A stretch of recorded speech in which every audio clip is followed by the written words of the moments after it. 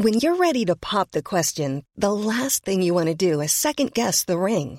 At BlueNile.com, you can design a one-of-a-kind ring with the ease and convenience of shopping online. Choose your diamond and setting. When you find the one, you'll get it delivered right to your door. Go to BlueNile.com and use promo code LISTEN to get $50 off your purchase of $500 or more. That's code LISTEN at BlueNile.com for $50 off your purchase. BlueNile.com, code LISTEN. Hey, it's Ryan Reynolds, and I'm here with Keith, co-star of my upcoming film, If, only in theaters May 17th. Do you want to tell people the big news?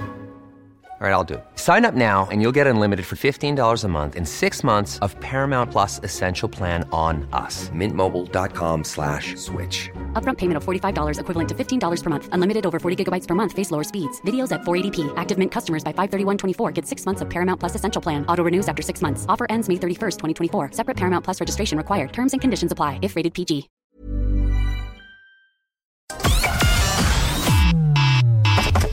Connecting to the big show.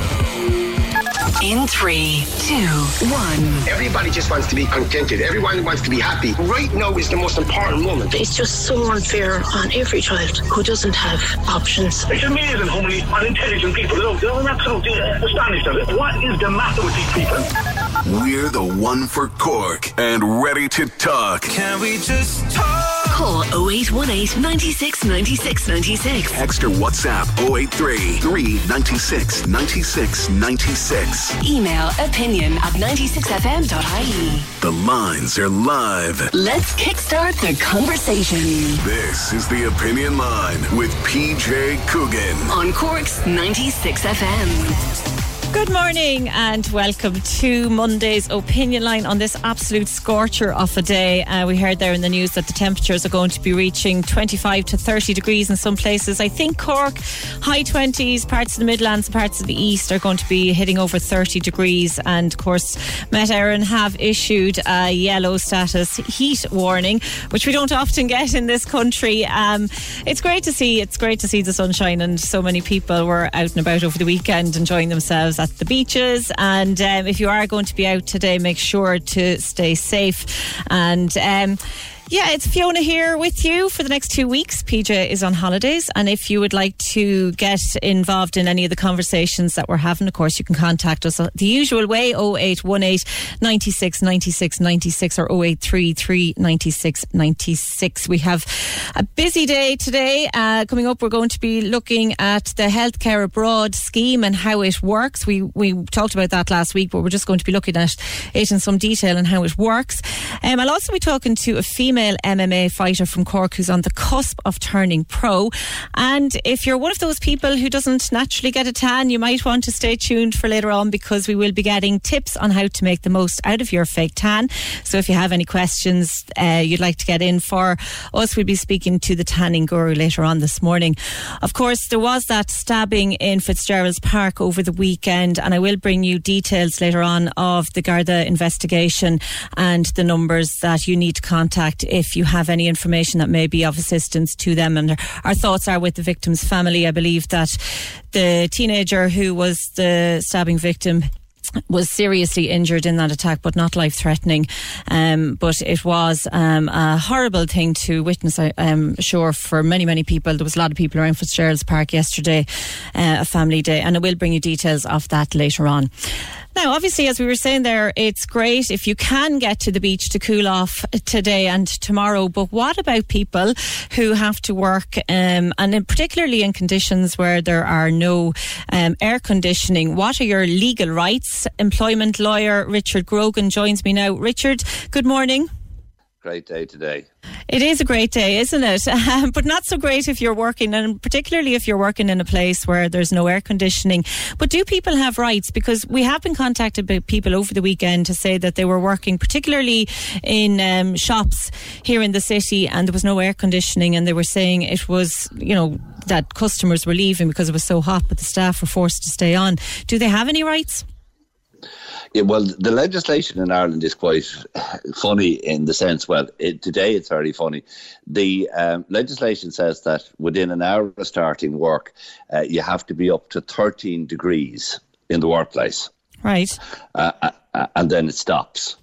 So we actually have nothing in Ireland that covers maximums. Now, the HSA guidelines that have come out have said that if it's between 18 and 23, it shouldn't be over 23 in the workplace. But that's advice, if I can put it this way. It's similar to advice to say that you should wear a mask if you're on public transport. It's not legally enforceable. So unfortunately, if you're an employee and you're sitting in effectively an oven of an office, you actually do not have any rights to complain to the HSA about the fact that the workplace is just far too warm. Now, at the same time, employers do have to take that into account as much as they can. So then I suppose for an employer, they need to be seen to be taking reasonable precautions then to protect staff. Yes, well, I mean, some of it is just common sense. If you take, we say, somebody who's working in a shop, that you say to them, look, there's a bottle of water, have that at the checkout. Make sure that they've got plenty of water. Try and keep doors and windows open. So, if you've got a shop and it's got automatic doors that come in, open the door. And it might be even a good idea to open a door maybe at the back and get a bit of a breeze going through the place. But technically, there's actually no protection for employees. And that's a problem. We just really haven't addressed the issue of global warming and how it's going to affect offices and workplaces. And do we not address it here because we don't normally have these high temperatures and it's not something that we experience very regularly, so there hasn't been a reason to bring it up? Well, over the last couple of years now, since 2020, 2021, we did get very warm weather. Now, 2020, that was when the pandemic started and people were working from home. But last year we got a bit of a blast of it as well, and this year we've got a blast of it here in July. And I noticed coming in today that the top temperature in July ever was in Elphin in County Roscommon, which was 32.5 degrees Celsius, and that was back in 2006. But the temperatures are uncomfortably warm in some places, and it's just a question that we do need to address this as to how we put in place procedures to protect staff working in premises, because a lot of our premises just do not have air conditioning. A lot of our offices are old and you can't even put air conditioning into some offices. So there'll be some offices, we say in South Mall, that they're protected buildings and you can't stick an air conditioning unit on the front of them or the back of them because it's a protected structure. So if anybody today was thinking, I actually just physically can't work in there because of the heat, and they're thinking of this morning contacting the boss and making a reasonable argument for working from home, but they don't actually have any legal rights around that. So if the boss said to them, no, sorry, you have to come in, then they have to come in. Well, they have to come in, and look, the boss's argument will be, so you have air conditioning in your house at home, do you? Yeah. Which the answer will be, well, no. Yeah, well, so how much different is it going to be at home? And they say, well, I could work in the garden. And you say, well, yeah, that creates this whole GDPR and confidentiality issues if people are listening in on telephone calls or looking over the fence at you working on your laptop. So there is as much a problem there. In fact, working from home and sitting outside, the boss will be turning around and saying, well, what protections have you out there to make sure that you don't end up with sunstroke? So, I mean, unfortunately, this is one of these areas that we have this type of temperatures arising. They're happening more often. They will happen more often, but there's no planning put in place to actually deal with them.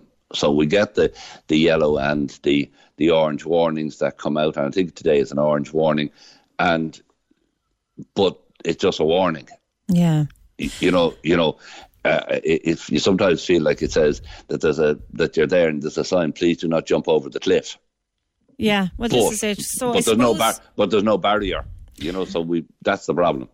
For employers then across the country today, I suppose it would be prudent for them to sit down with staff and maybe look at extended rest periods, encouraging them to take their breaks outside rather than inside if the workplace is muggy. Would you be encouraging employers to maybe do something like that instead? All I certainly would be saying to employers to say, look, if people are taking their breaks, tell them, to go outside, get a bit of fresh air, try and find somewhere where you're in the shade and where there might be a little bit of a breeze.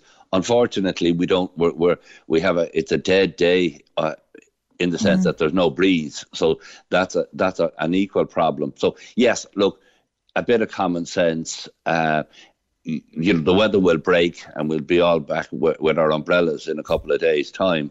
But while this goes on, please take care of it. You don't need somebody falling down because of heat stroke in an office. It's not good for business, and it's not good for employers, and it's not good for staff. Just as you were talking about that there, should employers be looking at their staff and saying, well, some people may not actually physically be able to deal with this because they may have a health condition, or they may have a physical weakness of some sort? Like, should that be taken into consideration then as well? Sorry, that has to be taken into consideration anyway, whether it's hot or it's cold. You have to take into account any disabilities or issues that will arise, which could be a health risk to particular members of staff, particularly those who would have, say, a health issue or a physical issue, or they have to take those into account and put in place the proper protections for those individuals. So there may be some individuals who the employer should say, look, by the way, don't come in today. Today is not the day to come in. Stay at home. Okay. So, Richard, I suppose finally, before I let you go, one of the key things there is that there isn't any legal rights, but employers should look at the situation and, take people's health into consideration. And going forward, maybe it is something that we need to look at as a legal thing here in this country if we are going to be seeing summers where we're having, heat warnings issued by Met Éireann. Oh, sorry. Look, this has to be addressed. This is the TDs and senators to start addressing these type of issues and bringing forward legislation to cover it. We have the Safety, Health and Welfare at Work Act 2005. We have the regulations for minimums, but nobody's ever addressed maximums, and nobody has ever set out. If I put it right, there is no code of conduct which an employer can look at this morning and say, this is what I should do. And that's a defect. And as an employment law solicitor, my view on it is that should be in place for every employer for these type of incidents, which are going to arise more often, that they at least have a code of practice, which we don't even have at the present time. Okay.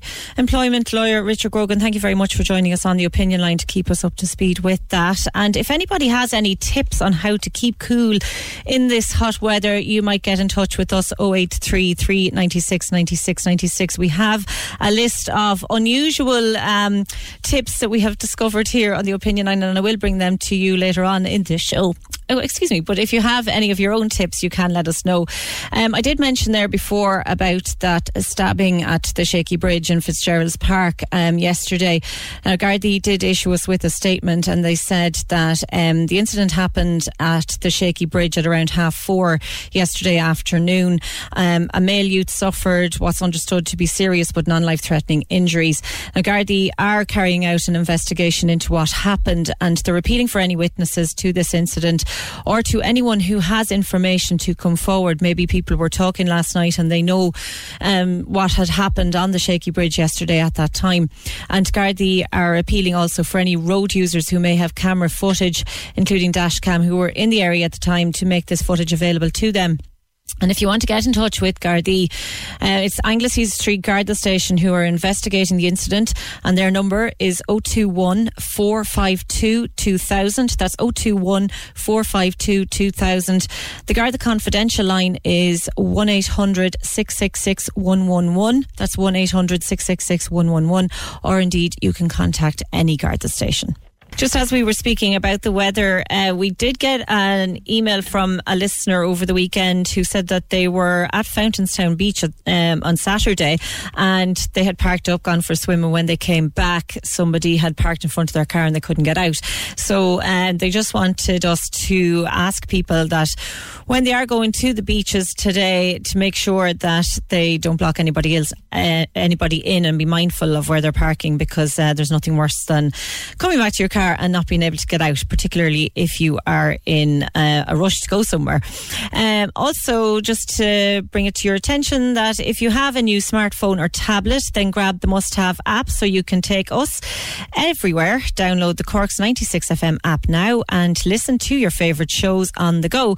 And if you have a smart speaker, remember you can ask it to play Cork's 96 FM. Cork's 96 FM is the home of even more music choice, streaming online all the time. The Fit Mix plays the best tunes for your workout, and Cork's 96 FM Hit Mix brings you the freshest new music non-stop. Listen on our phone app, play us on your smart speaker, or go to 96fm.ie. Now, Cystic Fibrosis Ireland have said that they believe the HSE are not able to negotiate fairly with the pharmaceutical company on the cost of a new drug called Kaftrio, which could change the lives of some children, including Aideen Ikaila, whose mum Breed joins me now. Good morning, Breed. Good morning, how are you? I'm very well, Breed. Aideen has been attending CUH since she was first diagnosed with cystic fibrosis at the age of 5, and she's now 11. This drug, Kaftrio, what difference would it make to Aideen's life? It would make a huge difference. All the studies show that it does make a huge difference. It would make her stronger to fight infections. It would help her to gain weight, to get a little bit taller, to catch up with her twin sister who's nearly half a head over her.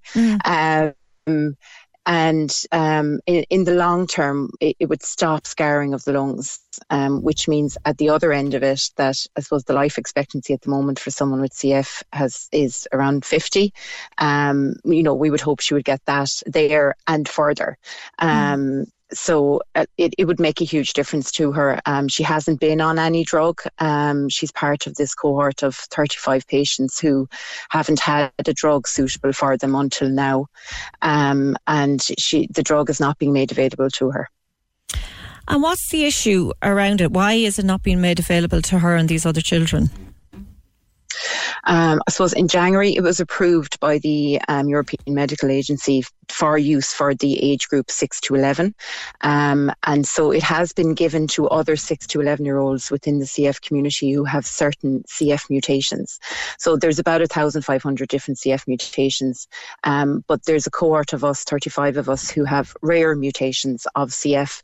And we were, I think, simply forgotten about when this portfolio deal was done in 2007 for the drug Orkambi.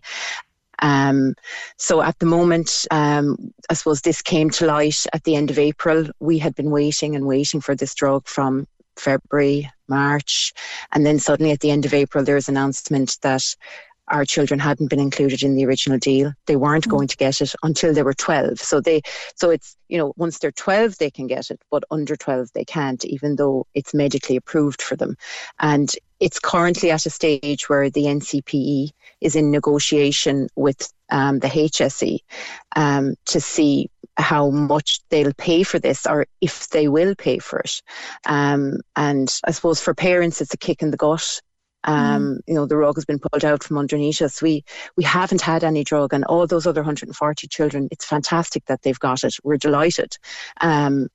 We're a big family within the CF community, but it's just heartbreaking for us because, there's a drug there on a shelf that we know works and we can't get our hands on it. Now, Aideen will get this drug in a couple of months' time when she turns 12, but she could have had it in May, and during that time she's been hospitalised a number of times, and you believe that could have been avoided if she had been allowed to take Kaftrio in May?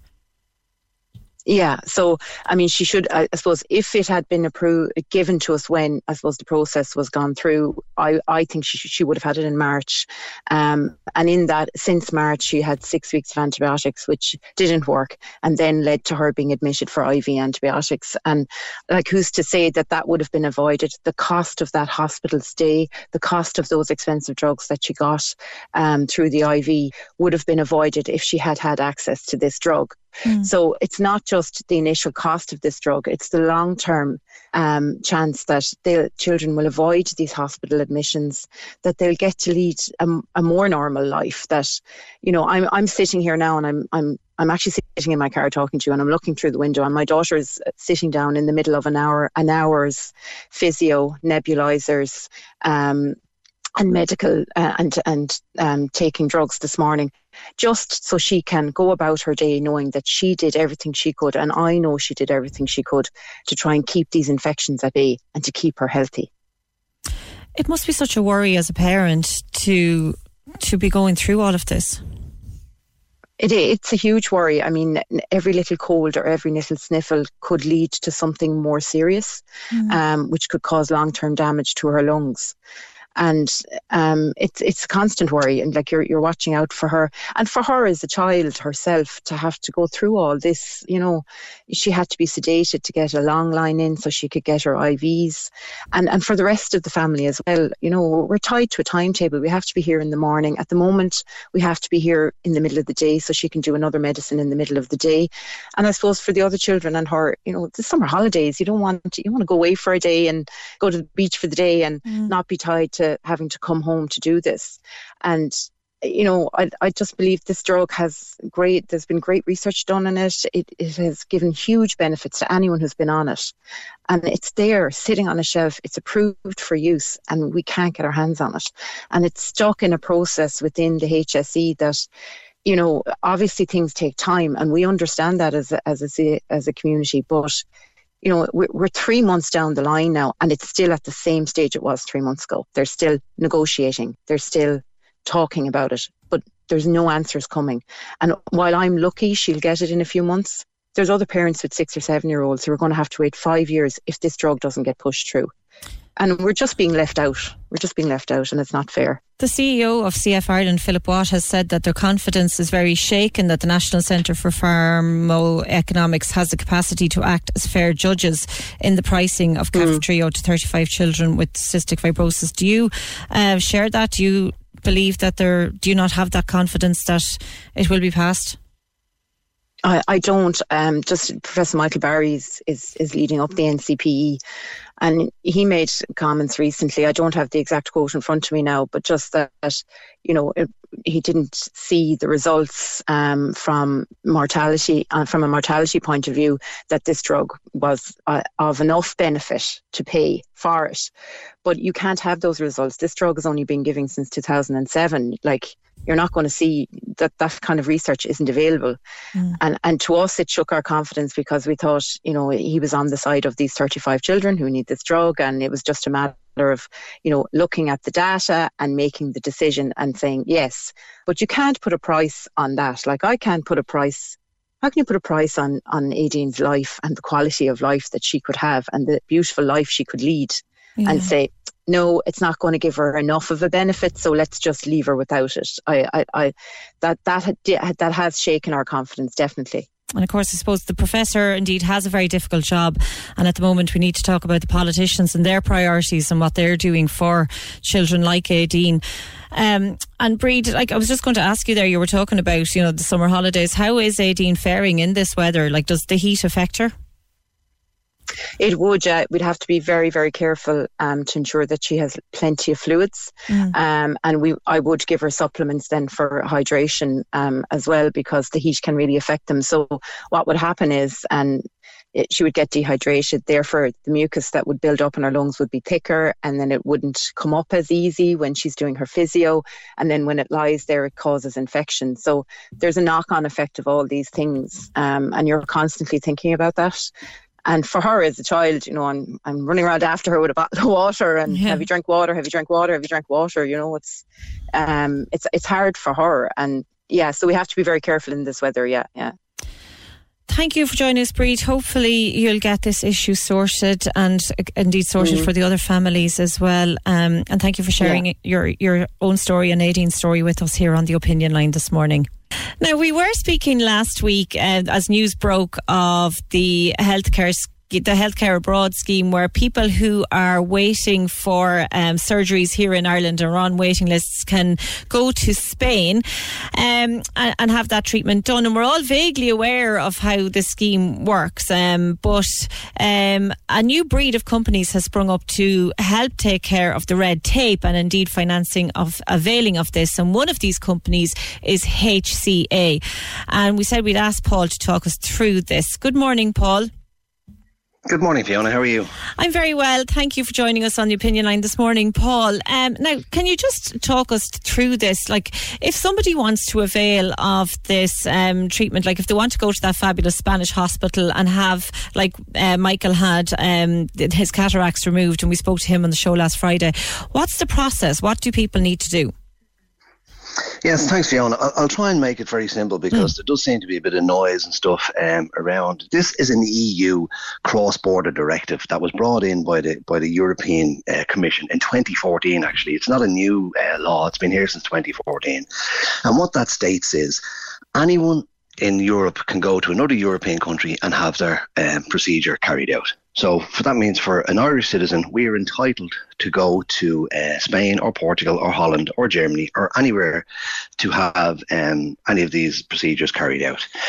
So for argument's sake, Healthcare Abroad facilitates that patient and we bring them to Spain to have a procedure that they might have been waiting 2, 3 or 4 years here in Ireland. And it's a really, really simple option. That's what it is. It's just an option for Irish patients. You don't have to go, but if you can imagine someone sitting at home, they're waiting on a hip replacement for 3 to 4 years. In 4 to 5 weeks, we can have them in Spain, have the operation in a state-of-the-art private hospital in Spain. They can have the rehab and recuperation in Spain and be home and get their life back together. It's really that simple. It's a fantastic opportunity for Irish people. And do they have to pay for everything themselves and then claim back, or what way does it work? Yes. So what happens is, under the EU directive rules, the patient has to pay for their own travel. So you will have to pay for your flights and accommodation. Now, Healthcare Abroad will meet you at the airport. We'll bring you to your hotel. We'll bring you back and forth to all your appointments. You'll have your pre-op, your consultation, and then any rehab and aftercare for the few days after your operation. So what happens, you have to pay up front under the terms, again, of the cross-border directive. You pay for the operation yourself because it's a private hospital. And then when you come home, Healthcare Abroad fill in all the forms and all the documents, because that can be a bit tricky for people. That goes into the HSE and then they reimburse you. That usually takes about 12 to 14 weeks. And to make it even easier, we have teamed up with the credit unions to fast track some loans, even if people aren't a member of the credit union. We've these state-of-the-art packages then with the credit union, so we can get you in, get the, say if you needed to borrow the money and a little bit extra for your flights and accommodation, they'll give you a package that suits you.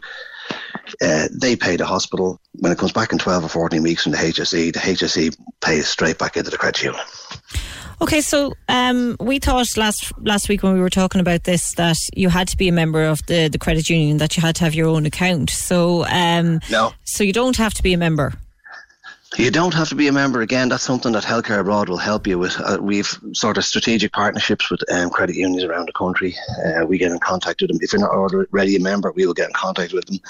We'll tell them, look, this patient has been approved for a hip or a knee or a shoulder or cataracts. They will loan you the money, pay for your operation, and the HSE reimburse you. It's a no-brainer. And for people at home in pain and waiting lists, I went myself, Fiona. I had a back operation. That's why I'm involved in the company myself. I had a back operation, L4, L5, bulging disc and sciatica. And I was so blown away that I actually got involved. And I'm testament to the whole directive, to be honest with you. I'm delighted to hear it, Paul. And everything's going well now for you. Fantastic, yeah. I was back playing golf 6 months after my operation, thank goodness, and I couldn't lift one of my children. I would have given one of my children away to get back to life before. Yeah. It's for anyone that's at home in pain and they're on a waiting list. You don't have to go, and there will be some people that don't want to go, and there will be some people that might be unable to travel. But at least then we are also shortening the waiting lists for them in Ireland, because we're actually cutting the waiting lists. And that's why we're working in conjunction with the HSE and with the Irish League of Credit Unions. And do people have to be on a waiting list to avail of this, or do they have to, is there a time set? Do they have to be on a waiting list for a particular length of time? No, they don't. Funny, they don't. There's two pathways. The most common pathway is literally we get a referral letter from your GP. That's where it starts. So what happens is, say if you call me up, I say, hello, I'm chatting to you. Okay, what's the issue? What's the problem? We then have to get a consent form. So we'll send a consent form out to the patient. The patient then will fill the consent form in and send it back to us. That gives us the ability to gather information on that patient. So we get in touch with that patient's GP. We get a referral letter from that GP. We gather all the patient's medical history, their scans, bits and pieces like that. We collate them and we send them to the consultant in Spain. We send them obviously over Zen Technologies as a GDPR secured system. So the consultant in Spain then has a look at your medical history and he goes, yes, this patient needs this done, that done, what have you. We come back to the patient then, okay, when we book your flights, when would you like to come out to us? They fly out on a Sunday, generally. Again, depending, sometimes we'll help them with the flights are a bit cheaper, maybe on a Saturday or a Monday. You know, we work with the patient, especially this time of year, flights can be a bit expensive. So they come out to Spain, we will collect them at the airport, we will bring them to their hotel. Hotel is generally fairly close to the hospital in question. Next morning, we go up and they have their first consultation with the consultant in the hospital. Get a few tests done, a few bits and pieces. The next day is pre-op. Oh,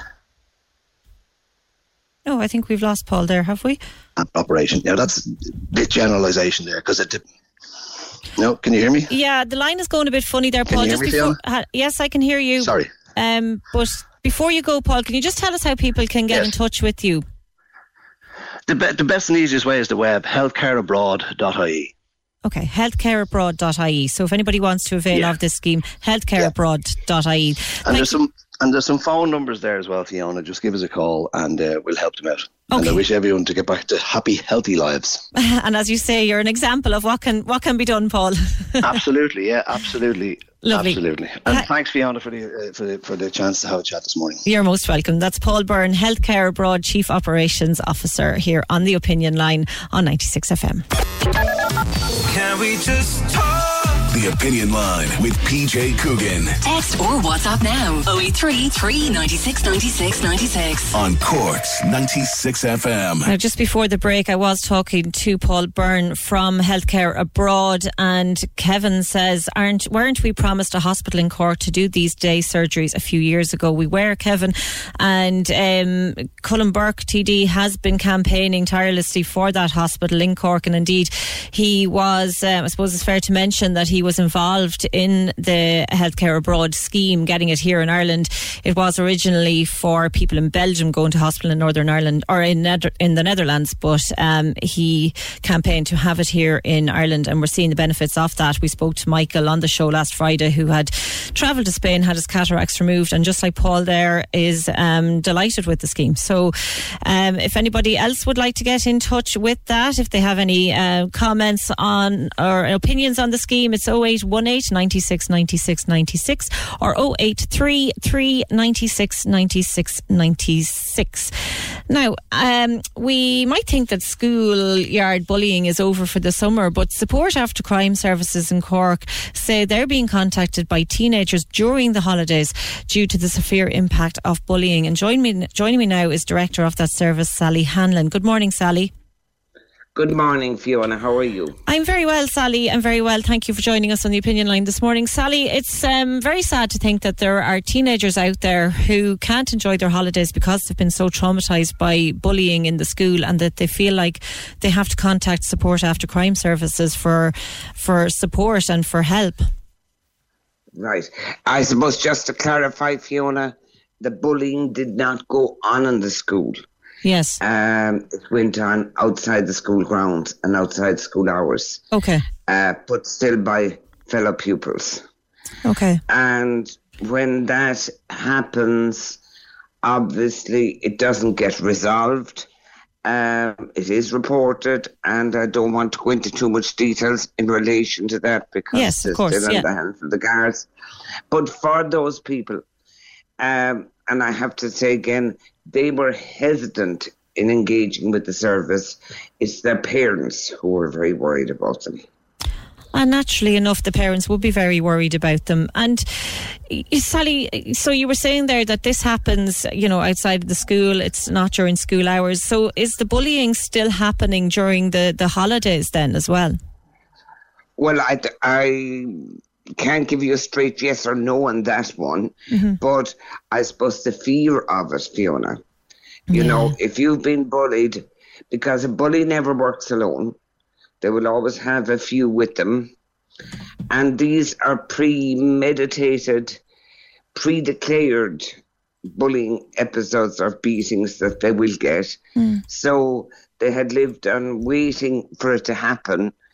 And if it might sound funny, but almost a sense of relief once it has happened, thinking it might be over.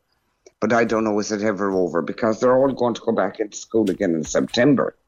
Yeah.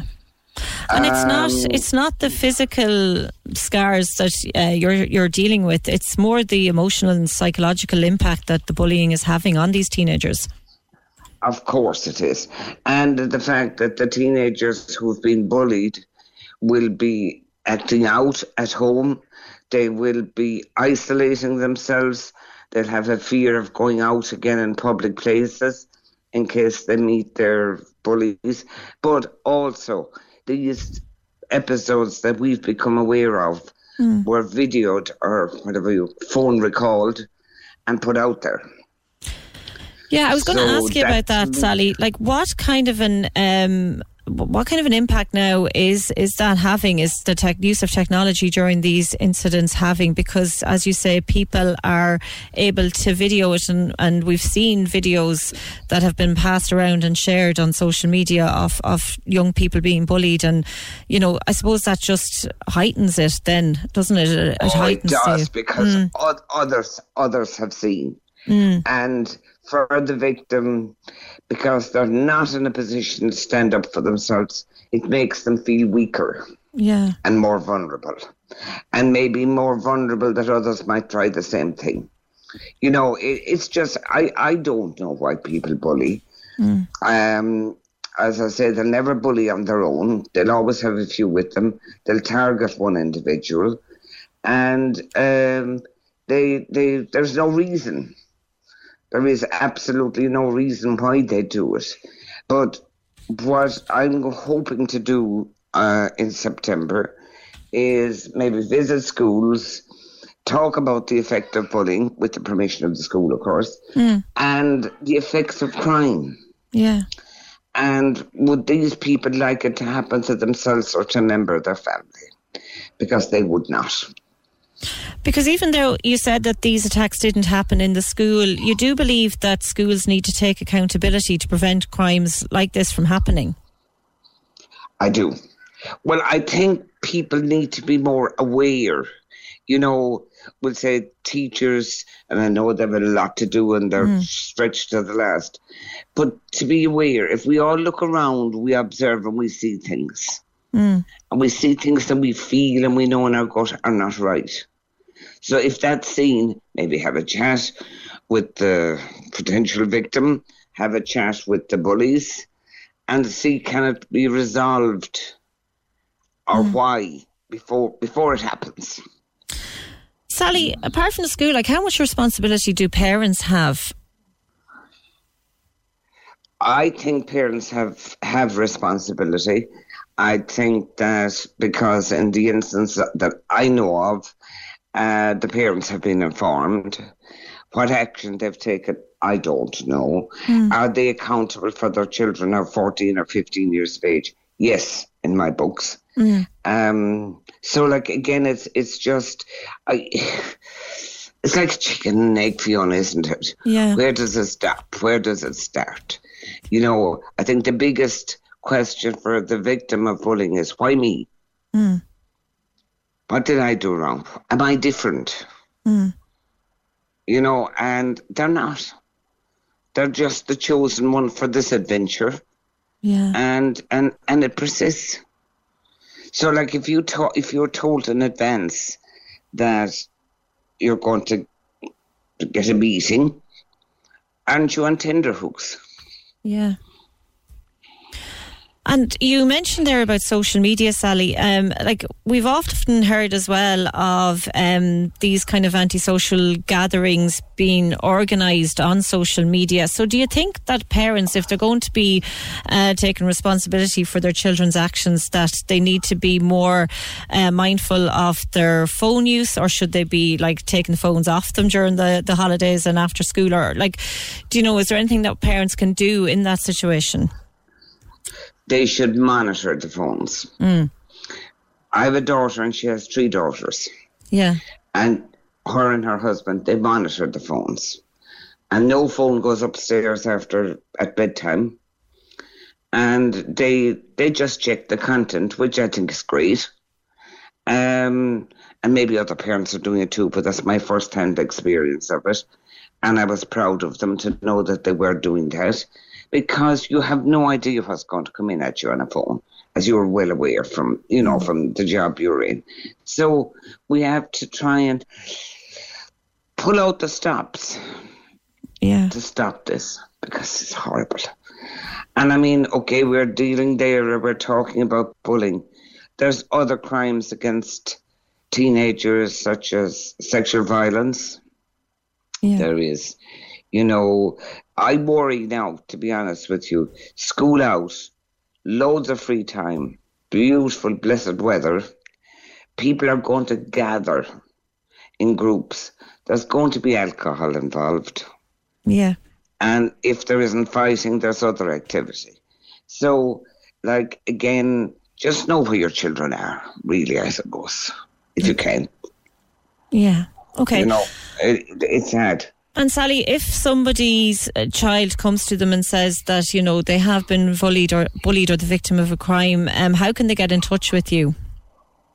They can call us on 021 4320 555, and we will meet with them and talk them through what the process might be.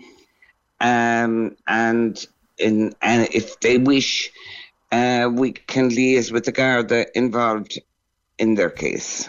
Okay. But there is a practice in place, Fiona, and I've seen it work wonderfully, where bullying was happening in a school.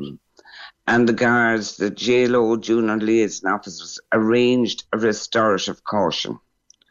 There were 5 offenders and 1 victim. And they all met, the offenders plus their parents or guardians, the victim and mum and dad, and the JLO guards, and I myself was present. And it was talked through. Because, again, the fear of going back into school and whatever else. So it worked wonderfully, because eventually the victim knew why she was being bullied. Yeah. They were jealous. Yeah. Which unfortunately is a lot of the time, isn't it, in these incidents? Sally Hanlon, Director of Support After Crime Services, thanks very much for joining us on the Opinion Line. And for anybody who may want to contact Sally, that number again is 021 432 0555. And anything that is spoken with Sally, of course, is treated with the strictest of confidence. Now, last Friday, PJ was talking to Tracy Newman, who was stuck at Dublin Airport, and she said that her flight had been cancelled. It was a system error by WestJet, and it was not Dublin Airport's fault. Now, we did ask WestJet for a statement as to what happened, and we got a statement after the show on Friday. So I just want to bring that to you now. They said that several flights across our network experienced substantial delays, including the WS5 from Dublin to Calgary, as a result of a significant third-party outage due to a train derailment in Western Canada, which impacted WestJet's airport check-in, flight planning and payment services on WestJet.com. Our teams worked with all external parties to fully resolve this issue. However, the impact of this IT outage required significant manual overrides to support the check-in of their guests and to ensure the crews did not exceed their regulated duty time. The difficult decision was made to have the flight depart without several guests on board. WestJet go on to say that they recognise it can be frustrating when travel doesn't go according to plan, and they thank their guests for their continued patience and understanding as they navigated significant technical difficulties across the network. Their teams continue to work hard to re-accommodate impacted guests to get them to their final destinations, and they of course sincerely apologise for the disruption this has caused. So I'm not sure if that's of any help to Tracy and anybody else who was affected by that, but that was the statement that we got from WestJet on Friday, and I just wanted to bring that to you today. Just with regards to hot workplaces, we were talking to Richard Grogan, employment lawyer. Somebody has been in touch to say we were told by our company that we're not allowed to wear job issued shorts anymore. Now I don't know what that is in relation to, or why you're not allowed to wear shorts. So you're not allowed to wear shorts in the sunshine. That kind of seems an absolutely crazy rule to imply, especially given this weather. And if you're working outdoors, you would think that shorts would be a prerequisite for anybody. But if anybody has any, as I said, any tips on how to keep cool when they're in the workplace, you might get in touch with us on 0818 96 96 96 or 0833 96 96 96. Now we were looking at the Daily Mail, and they had some interesting tips on how to stay cool in this warm weather, and one of them was wearing woolies in bed. Now it may not seem like an obvious choice, but wearing merino wool in bed apparently draws sweat away from your skin, leaving you cooler than if you were sleeping naked, which is kind of hard to believe. Another one is to rub onions on your skin. Apparently onions can take heat and sweat away from your skin, and red onions can also help with sunstroke or sunburn. They're also advising that you can gargle with toothpaste, because menthol is used by top athletes as it sends a signal to the brain telling you that you feel cooler. And it smells, of course, much more refreshing than onions. You can bake banana bread, because not only are bananas made up of 74% water, which keeps you hydrated, they're rich in potassium. So you may have some bananas that you want to eat today. Also, chill your makeup. If you want to put on your makeup today going to work, an idea would be to keep it in the fridge, because when you're putting cool cosmetics on your face, it can improve your circulation, help reduce redness by shrinking blood vessels, and tighten pores, which in turn makes bacteria build up and breakouts less likely. And finally, you can freeze a rice sock, because unlike rice ice packs, which can melt very quickly, rice and other grains can hold their temperature for longer once frozen. So there's some of those ideas. I'm not sure if anybody has tried them. If they have, you might let us know how you got on with them, or if you have any tips of your own, let us know. 0818 96 96 96 or 0833 96 96 96.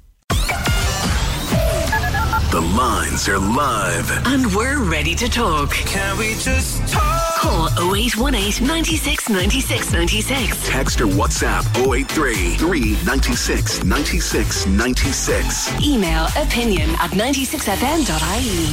The Opinion Line with PJ Coogan. On Cork's 96 FM. Some more of those tips on keeping cool in the hot weather. We may be tempted to spray water on our faces, but apparently green tea is much more effective, because green tea contains vitamin E, which hydrates and stimulates your circulation, and both will stop you feeling hot and sweaty. So the advice is to stew a green tea bag in some lukewarm water for a few minutes, transfer it to a spray bottle and spritz it on your face every 2 to 3 hours. Another one, I suppose with the hot weather, nobody really wants to be inside cooking a dinner on a day like this, and barbecue sales have gone off the scale altogether. But we're being told that it's maybe not the best idea, because meat heavy meals are a bad idea in heat waves due to the significant amount of digestive power it takes to process protein such as red meat and cheese in the body.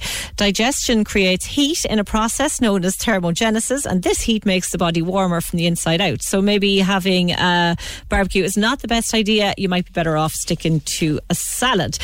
Now, also with the Best of Cork Awards, the Cork's 96 FM Best of Cork Awards with localheroes.ie for trusted tradespeople with a 12-month warranty, backed by Bord Gáis Energy. It's about damn time to celebrate.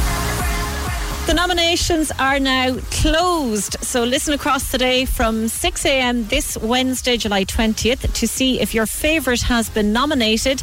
This year there's also a €5,000 media campaign from Cork's 96 FM up for grabs.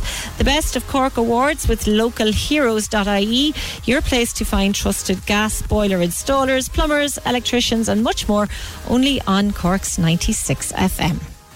And thanks, of course, to everyone who voted in the Best Cork Awards this year. Now, joining me now is Timmy O'Driscoll. Good morning, Timmy. Morning, how are you? I'm not too bad. Timmy, you came across an incident in Owenahincha where a young person was drowning in the sea. That's right, yeah, that was Saturday. Okay, tell me what happened. We went out to myself and the girlfriend and the kids. We stayed in the Clonakilty Hotel, and we just decided we go down to the beach. Like, we were going to go to Inchidanny, but I heard about all the stories about that, and I said, no, we go down to Owenahincha. So we went out to Owenahincha. That was a grand. I know you have, when the tide goes out there, you have two beaches that they break. Right. We were on the far off left one, and the water was a bit rough and the waves were huge. So we kind of stayed in between the flags. But I was watching these two young fellas and their father, and they were playing in the sea, like there was no problem with them. Yeah. But they started going out further then. But the lifeguard, I say he was at the spot them, like, and he told them get in. So they came in. I was watching all this going on, and I was sitting down on the sand, like, and the girlfriend was watching the two kids. So they were told to come in, so they came in, and they were playing ball, them to dad, so they decided to go back in. And that's when it all happened, and it all kicked off. Because the lifeguard walked away down the end of the beach. He kind of went off doing his own thing, like, you know. Yeah, so one of the young fellas got into difficulty, and then the father wasn't able to swim, so he couldn't go in to save him. So you ran into the water and you were able to save him, thankfully. I did, I was sitting down and I seen him going under. Like, his dad was calling him out because he was being dragged out, like, by the current. So I seen all this going on, and he went down, and the minute he went down, I took off. I just got up off the beach and ran for road. I didn't think twice, just ran. It's like I know some people were freeze looking at it. I just went over my head and I took off down the beach. And when you were in the water, Timmy, were you able to feel that really strong current? I did, yeah. Because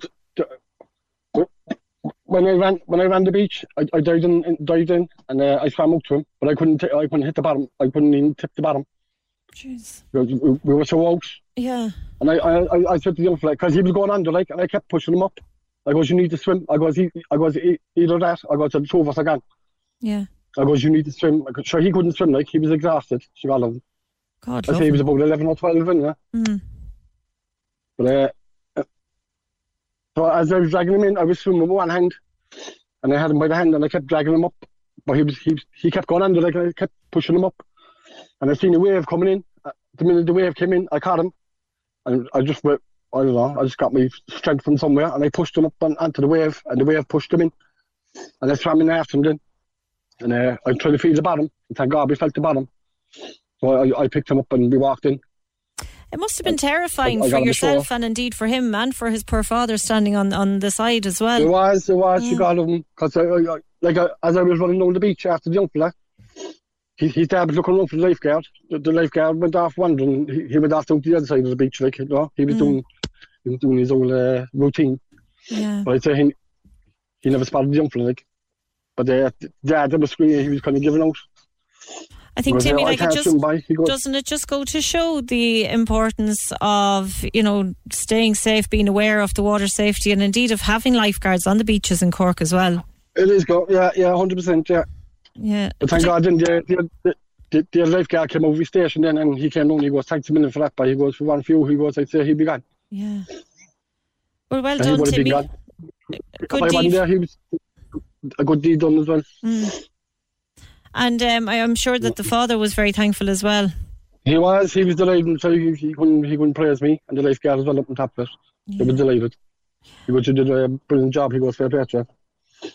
Fair play. Timmy, thank you so much. It's a great job that you were at the beach and that you were able to help out. And, you know, we did have somebody here from Water Safety Ireland on the show last Friday giving advice, and they were talking about that Hold Hands programme where, you know, if children in particular are in the water, to make sure that they're holding their parents' hands at all times. And, you know, supposed to be aware of the beach that you're at. Some seas have strong undercurrents and may not be visible from the surface, but I suppose a knowledge of where you're going, and of course to swim, as Timmy was saying there at the start, where there's lifeguard flags, the yellow and red flags that you see on the beach, to try and swim in between those. And you know, it's just a lot of people will obviously be flocking to the beaches over the next couple of days, so just to stay safe. And you know, thanks to Timmy, I'm sure that young fella's family are very, very grateful to Timmy for his actions today.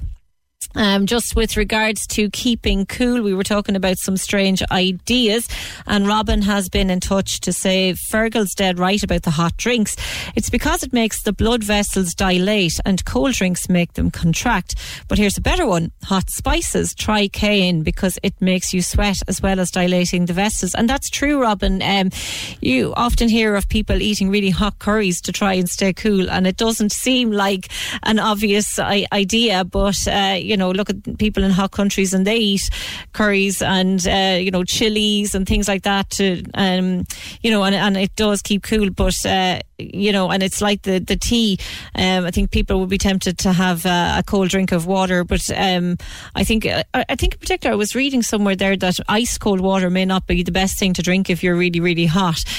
So yeah, Fergus right. Cup of tea, you can't beat it. And Trina's also said you can't beat running cold water across your wrists, and that's true. Thank you very much for that, Katrina. Keep your tips coming in on how you keep cool in this hot weather. 0818 96 96 96 or 083 396 96 96. Now, also last week we were speaking to a number of parents on the show about the Stepping Stones preschool in Farranree. It was announced all of a sudden that it was going to be closing, and parents are going to be protesting outside the facility this morning. Sarah, good morning. Good morning, Fiona. How are you? I'm not too bad. Sarah, is the protest still happening today, yeah?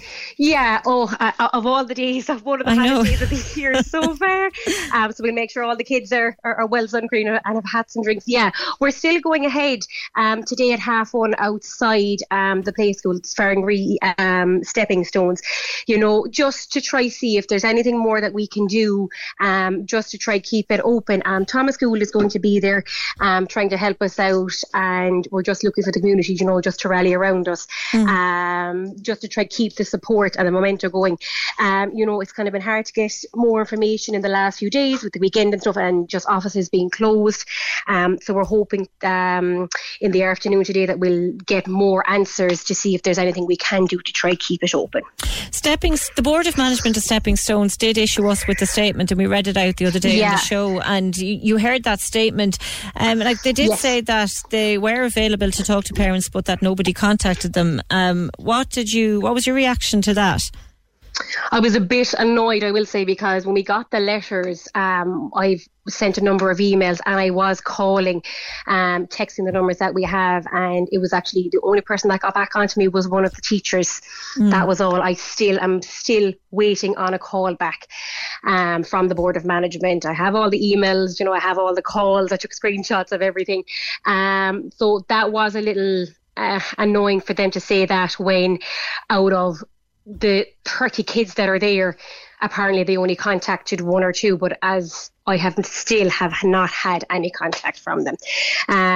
Like, I think at this stage, you know, like, it's fine. The Board of Management is stepping down. Our concern now is to try keep it open and get a new Board of Management, you know. So that's what we're meeting this morning to see if, you know, Thomas School can kind of help us, if Cork City Childcare can help us. You know, we've been on to the Department of Education to try and get answers, but it's just very, very hard to try get this kind of all together, especially during the summer holidays. Do you know what I mean? So, like, as you can imagine, like, where all the parents are still ringing around places trying to get their child on waiting list. And then the issue is that, you know, if they don't have morning slots, they might have summer afternoon slots. But then that's parents having to rejig work. Like, if you're dropping your child off to school at 9 o'clock, you're heading to work at 9:30. How are you going to leave work to bring your child to an afternoon session at 12:30 and collect them at 3:30? You know, all of this has to be factored in when picking places and stuff like that. Like, I did get onto one wait list, but the play school is 40 minutes away, so I have to factor in that 40-minute drive, you know, in the morning, and trying to get someone to collect then, you know, it just is after causing just a whole load of problems. So again, we're meeting today at 1:30 at the school, and we're just trying to hopefully get some more answers, you know, to see if we can do anything to keep it open. And Sarah, it's great that you're able to talk out about this and to help organise the protest, but isn't it terrible that, you know, during the holidays and we have this lovely weather, and you're taking all of this on, as well as all of your usual parenting as well? I'm sure it's a situation that you never in a million years imagined you'd find yourself in. No, like, you read of all the horror stories of what the education system was like in the school, and parents having to fight for places for their kids. Like, you know, I didn't think I would have to be doing it when he's only 3. Like, I knew maybe down the line, you know, trying to get into schools and stuff like that and keep funding and stuff. You don't until you're actually in the situation.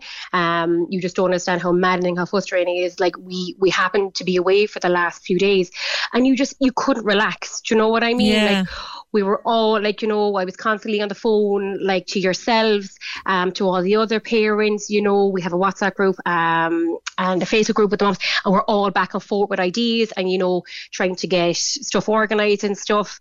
So it is, like, you know, we went away for 2 days to try and enjoy the sun and have a break, and you just have this hanging over your head. It's like, I don't have a place for my child to go in September. And, like, they know they're going back to school because we had bought, like, the new bag and the new lunchbox, and he's all excited, and he's like, it's the middle of the summer, he doesn't understand that, like, school is on holidays, and he's like, when am I going back to see my friends? And we're like, do we explain to him now that, look, you might not be going back, you might not have to go to a different school and make new friends and things like that? And he's kind of looking at us going, no, I'm still going to my school, I'm still going to see my friends. So you have that as well, and it's very sad. Like, you're kind of like, you're almost kind of holding back tears looking at him going, oh God, no, like, I can imagine.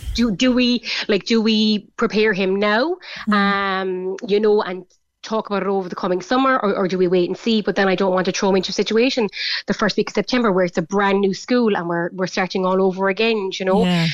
So it's very maddening. That's something maybe could have done a bit sooner, and now we're you know, really scrambling to try get stuff organised in the middle of the summer when things close down, like. Yeah, and the Board of Management did say that they were contacting other providers to try and take over, but that it all fell through. But I know that one other provider in the area has come forward since then and has said that they did try to reach out, but we're trying to get some clarification in relation to that, and we have asked for another statement from Stepping Stone, so we will let you know what the outcome of that is as well.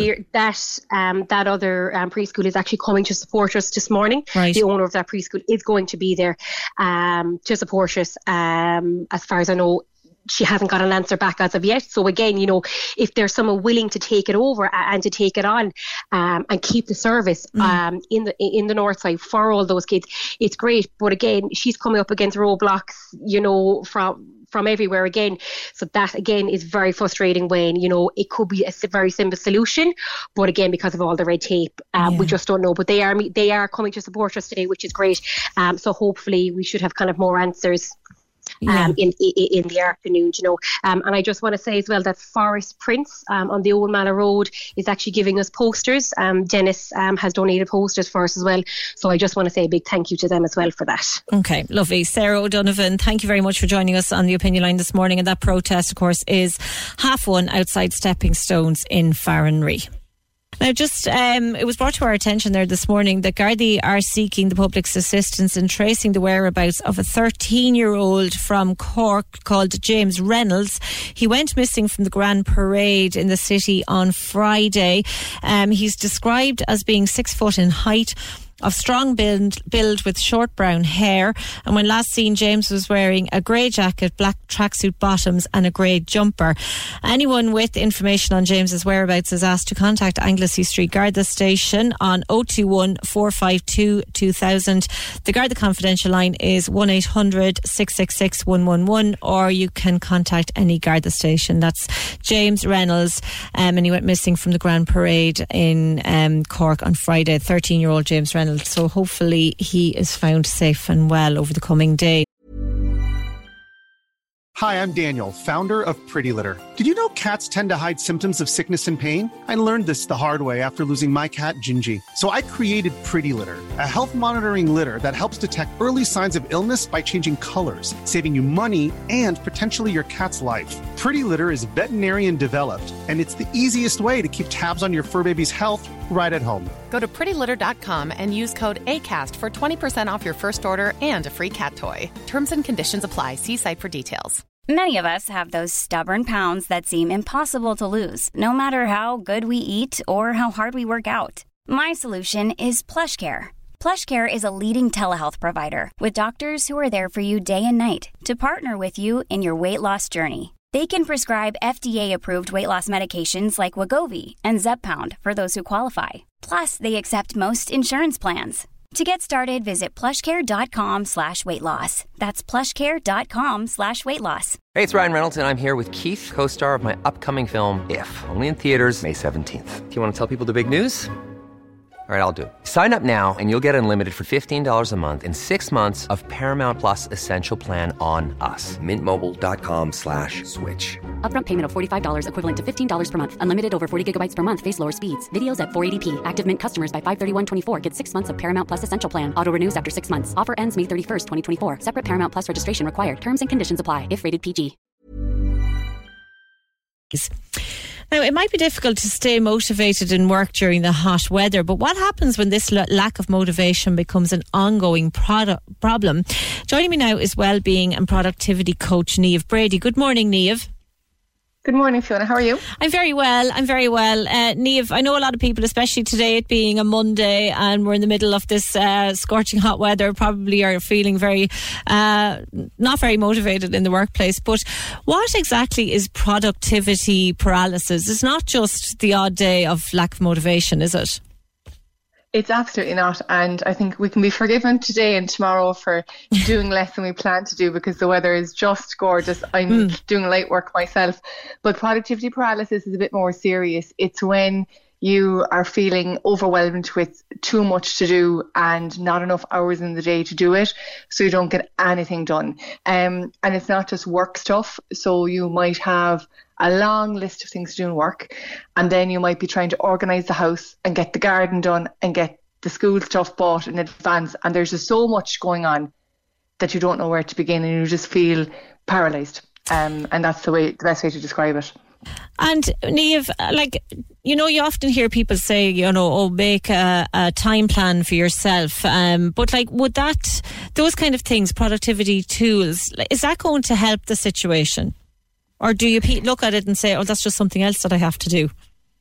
Well, that's it. You see, sometimes even doing that is another thing. And if you get out the piece of paper and you try to put everything you have to do onto the page, you could end up feeling more overwhelmed, and that's not what we want. And so I actually ask people to do the complete opposite, to get really back to basics and to focus on doing less.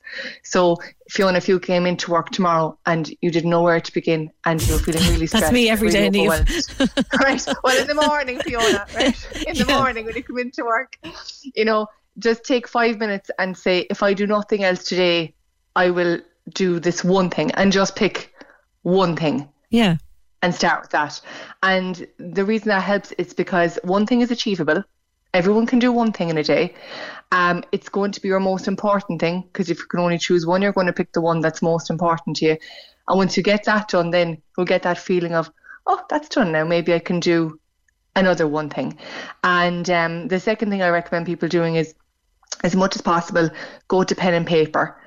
Try to stay off multiple tabs and big digital to-do lists when you're feeling overwhelmed. Just go to pen and paper, keep it simple, and go slow and steady.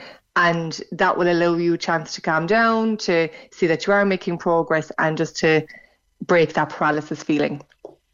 And Niamh, why would somebody get this productivity paralysis? Like, is it that they don't enjoy their job, or is it just that they have become overwhelmed, or that, you know, they have found themselves in a different kind of stage of their life and they're unsure of where they're going? Like, is there a reason for it? Yeah, like, so I'll just give it a personal example. There's 2 times in my life that it really hit me, you know. So the first time I was in my mid-20s, I was extremely ambitious. I had got a job that I probably wasn't qualified for. So I was trying to prove myself. I had that imposter syndrome, which meant I was taking on loads of work, trying to keep up with everything I could do in the workplace, then trying to keep up the social life and trying to keep it all going, you know, and not giving myself any break and setting really unclear expectations around what I could do and what people actually wanted from me, you know. So one day I walked into the office and I sat down and I literally couldn't do any work, and that's where the term came from. I was paralysed. The second happened when I came back from mat leave after Emily, my firstborn, and I was sitting down in the office and I was thinking, should I not be at home? But when I'm at home, I think I should be here. And there was so much going on, you know, in every part of my life that I didn't know what was most important to do that day. Yeah. You know, everything kind of came coming in. So I suppose the answer is that it's nothing to do with whether or not you like your job. It's to do with the amount or the volume of stuff that you are putting on your plate. And often it's you setting too high expectations for yourself and not others. Although there are times, of course, when people do lay on the work for you. But a lot of the time it's us just putting too much on our plates and then overwhelming ourselves with it. And it can happen at any stage. So should you go and talk to your boss about it? Because, you know, if you're saying that you should set yourself a goal and just do one thing today, and then your boss comes at you and says, like, why didn't you do X, Y and Z? And that's going to make you feel even more overwhelmed. So, you know, should you try and go and talk to your boss about the way you're feeling? Yeah, now, people listening would say that's fine to say in theory, but in practice it's difficult, you know. So when you do the one thing, you'll probably end up doing 2, 3, 4, 5 things, right? So you wouldn't be too worried about only sending one email in a day, right? That's not going to happen. Yeah. But like, I always think that sitting down with your manager and having a practical conversation around your workload is helpful. Now, it's not easy to do. It really depends on the relationship with your manager. So what I'd say to people listening today is I have a template, a really practical template that takes all the emotion out of it and just focuses on the work. So if anybody is struggling with it, they can, drop me a LinkedIn message or go onto my website and ask for the template and I'll give it to them. Because it's not always an easy conversation to have. It's all well and good to say, sit down with the manager, but sometimes it's hard to even know where to begin. If you're feeling a bit overwhelmed, if you're feeling a bit paralysed at work, you're probably going to be emotional as well. And it's hard to know where to start. So having something black and white is sometimes easy to help with that. Niamh, you said in your blog that one of the most effective things that you can do is ask yourself a question, and that is, who can I help today? Which kind of seems strange in a way that, you know, you're trying to help yourself, but you're looking at how you can help others. So why would you advise somebody to do that? Like, what are the benefits of asking others, how can I help you, when you're trying to get out of your own productivity paralysis? Yeah, so there's a couple of benefits to it. And as you said, it seems a bit in reverse, doesn't it? Yeah. But first of all, you're taking the attention away from yourself for the moment. So you're saying, do you know what? I'm going to park my big list and I'm going to help somebody else who's in need. That gives us a lovely feel-good feeling. It helps us to build that connection with the other person, but it also gives us a break from our own work. And when we're helping somebody else, it just gives us a chance to think differently, to let the brain rewire and to come up with new solutions to our own problems, and a real, step away from our own workload. And of course, like, when we help somebody else, it's not just a thing on a to-do list. We get to see that person's reaction. We get to feel that sense of, joy that they are now better off. And in return, you can ask somebody to help you. Oh, I like it. So now that you've given help, you feel more able to ask for help in return. And now we start really moving forward. Finally, before I let you go, Niamh, one of your favourite mantras you say is embrace the good days and accept the other days. Yeah, look, once upon a time I thought that every day should be a perfect day at work, and Well, honestly, then I had 2 children in COVID. So now it's like on the days that you're feeling good, go for it. Like get stuck into the list, get loads done. Don't forget to get out for a lunch break, especially in the sunshine. But on the other days, just accept it. Say, if I could only do one thing today, what would it be? Stick to pen and paper, help someone out. And then at the end of the day, just draw a line under it. Draw a line under it, and tomorrow's a new day, and don't be so hard on yourself. Love it, Niamh. Thank you so much for joining us. That's wellbeing and productivity coach Niamh Brady. Are you suffering from productivity paralysis? Are you feeling that you just can't motivate yourself? You might get in touch and let us know. 0818 96 96 96, 0833 96 96 96. And that is Mumford and Sons with The Cave on the opinion line on Cork's 96 FM. Some of your how to keep cool tips. Rory says it's too late to get one today, but hop on the internet and get yourself an ice vest. You'll never look back on a hot day. It's like a body warmer you fill up with ice cubes. Wow, Rory, I'd love to invest in one of them. I didn't even know that one of them existed. An ice vest, I'm definitely going to be looking into getting one of them for the next heat wave that we have. Obviously, it's too late now, as you say. And Pat Courtney says, I do the same things as I did during the 4-month heat wave from 2018. Did we have a 4-month heat wave, Pat? I don't remember that. I wear shorts and a t-shirt. I see some elderly lads have even taken off their sports jacket but are still wearing their shirts and jumpers. The summers must have been really hot when they were our age. And indeed, Pat, myself and Fergal were looking at photographs of people in LA in the olden days when it was roasting hot and they were walking around fully suited and booted. So some people are well able for the heat and other people aren't. And I'm not sure if Kerry-Ann Vernon is well able for the heat. MMA fighting in this heat. Kerry-Ann, good morning. It must be a bit of a struggle. Not at all. We love the sweat. Kerry-Ann, thank you for joining me this morning on the opinion line. You are the Irish bantamweight champion in MMA, and you currently have 2 world silver medals from the International Mixed Martial Arts Federation, which is amazing. So congratulations on all of those. And how did you get into MMA in the first place? Well, I come from a family of boxers, so I've kind of like always been into boxing, and that kind of like, came with me through my life. And when I was studying in UCC, then I took some kickboxing classes, kind of went back to boxing, and then my boxing club closed down, and I was working security with an MMA fighter, Ryan Spillane. And he suggested that I come over to the dark side of MMA, and well, it was the best thing I ever did. But I absolutely fell in love with MMA. And what is it about MMA that you love so much? Oh God, where do I begin? Well, you see, like when it comes to sports, like it requires a certain amount of discipline, and I love discipline. So, and I love studying, and so like coming from a striking background, I kind of like had so much more to explore with the grappling side of things. So, in particularly with jiu-jitsu, like everything is like so strategic. It's like a game of chess almost. It's like learning a language, if anything, and it can be done in a very kind of like studious academic manner. So I really enjoyed kind of learning that there's so much new vocabulary, and then there's so many like, steps to break down, and then there's the actual like physical side of drilling, and so yeah.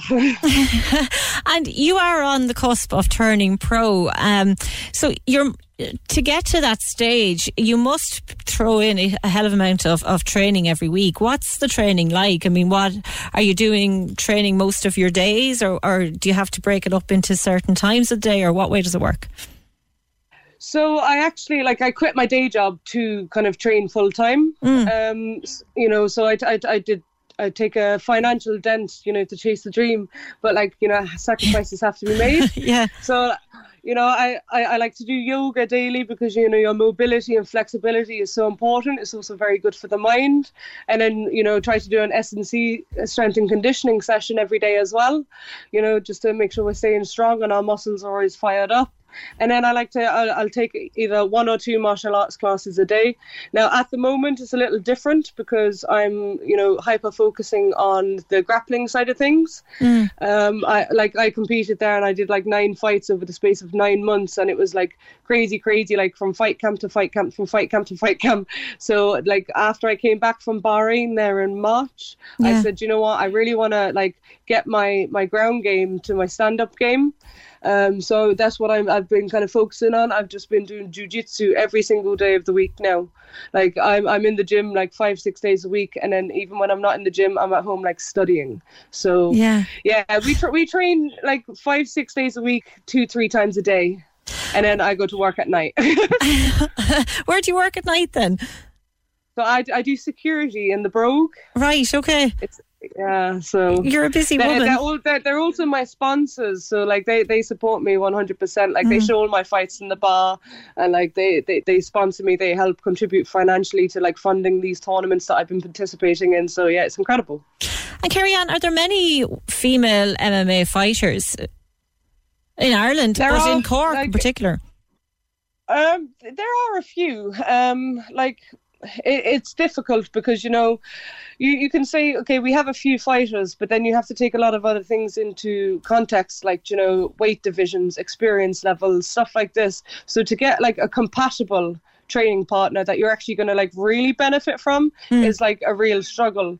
But we do have a fantastic community, and there is sparring with females is one thing, but I have to say, in my gym we have a fantastic team, and the guys they don't look at me any different than as if I'm just one of them. They don't see a female when they look at me. So the pressure is put on me by them. They train with me, they work with me, and some of the guys in my gym, they're very experienced, and then experienced with me as well, so they know how much pressure to put on to make sure that I'm working but they're not overwhelming. So.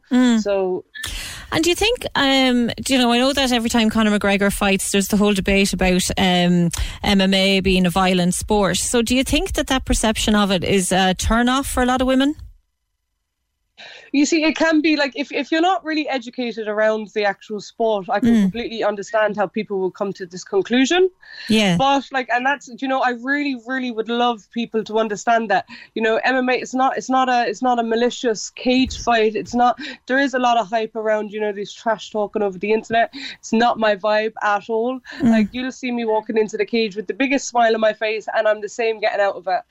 We get in there. It's a really disciplined sport. It's a mix of multiple martial arts. So if anything, I think the sport is more disciplined than the rest of them. It's just, if you're looking at it and you don't know what wrestling is, or you don't know what jiu-jitsu is, you're seeing people rip each other apart. Yeah. And to the untrained eye, it can look scary and intense. So I think we really just need to kind of educate more people around what is actually happening when people step into the cage. It's not wild. It is a very, very strategic, disciplined sport. And Kerry-Ann, before I let you go, you are preparing to go to Brazil to train with Amanda Ribas. Is that right? That's correct. Wow, when are you heading off? So the 5th of August I fly out. So very, very, very excited about that. It's amazing, a credible opportunity. That's going to be a bit, help me upskill. And again, the gym out there, they have some of the best female fighters in the world, so there's no better place to kind of go and put yourself to the test. Absolutely. Well, best of luck with it, and you might let us know how you get on. And thanks for filling us in. That's Kerry-Ann Vernon. She's our Cork MMA fighter on the cusp of turning pro and heading over to Brazil next month to fight with one of the world leaders in the sport. Thank you very much, Kerry-Ann. So if you are home today, don't forget that the Cork's 96 FM's exclusive online station, the Back Garden Festival, is back. We're streaming the biggest hits from this summer's headline acts with Harvey Norman and JBL, your specialist in sound this summer. Listen on our app or go to 96fm.ie. Now, if you're one of those people who just doesn't tan regardless of what you do and you are a big fan of fake tan, then you might want to get some tips from Audrey O'Neill, the tanning guru. Good morning, Audrey. Good morning. How are you doing? I'm not too bad, Audrey. Busy season for I know, yeah. Busy season for fake tan. Audrey, a lot of people would have got the spray tans done in the past, but now there's such a wide variety of fake tans available. I suppose a lot of people are doing them at home, and people have become a lot more professional in their own applications than they would have been years ago. So, do you know, for anybody who is at home and they're putting on the fake tan, what's the kind of the to start off with, the basic that they need to start off with? I suppose it's getting your skin ready, is it? 100%. You have to start with a clean canvas, because putting tan over dirty tan or dry skin, you're going to have a very poor result. So there's loads of things on the market, like you've got your tan erasers, your tan removers. Another great thing to use is oil. Olive oil. You can put it on your skin for about an hour if you want to remove a tan. Oh. It'll dissolve the tan, and then you just go into the shower and shower as normal. I use the scrubby gloves. You can pick them up in any of the chemists. Another important thing for people is not to over exfoliate their skin coming up to doing their tan, because what they're going to do is they're going to dry out their skin. And I think because we've often been told, you know, exfoliation is key to getting a perfect application when it comes to fake tan. So you're saying to maybe not do so much exfoliation? Not to over exfoliate. Now, when I mean exfoliate, go into the shower and you can use those scrubby gloves. If you use them every day on the run up to your tan, or doing your own tan, your skin is going to be perfect. Over exfoliating your skin is going to strip the natural oils from your skin. Okay. And that's not what you want to do. You want to hydrate the skin, but getting rid of any, you know, dry skin or patches or anything like that. Another great little tip, and I find it for mommies, especially of toddlers, always have very dry knees from being down on the ground playing with the kids. Yeah. And that'll always come up in your tan, because tan will cling to dry skin. So a great little tip is to have a little tub of Vaseline next to your bed at night and rub it on your knees before you go to sleep, or your elbows or your heels, anywhere where your skin is dry. And that'll get rid of that. So. And Audrey, when you're putting on the tan, should you put on the moisturiser with it, or is it more advisable to put... Hydrating it. Yeah. Hello? Yeah, sorry. I was going to say, like, do you put on the moisturiser before, or would you put it on along with it? No, on the run up to your tan, and then the day of your tan, no oil or no moisturiser, because that will act as a barrier to the actual product on your skin. So a few days before you do your tan, moisturise your skin. The day of your tan, have a cold shower before you do it and remove any product from your skin.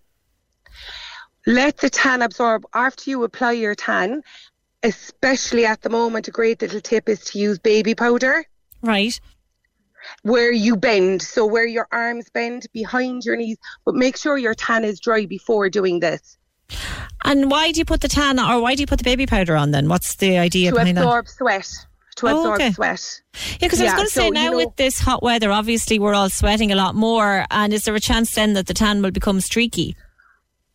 It'll wear in places where you sweat. So I say to my clients, especially in this weather, buy a little thing of baby powder and powder behind your knees at night, anywhere you feel you're going to sweat, because let's be real, it's torturous at night, and the sweat will affect your tan.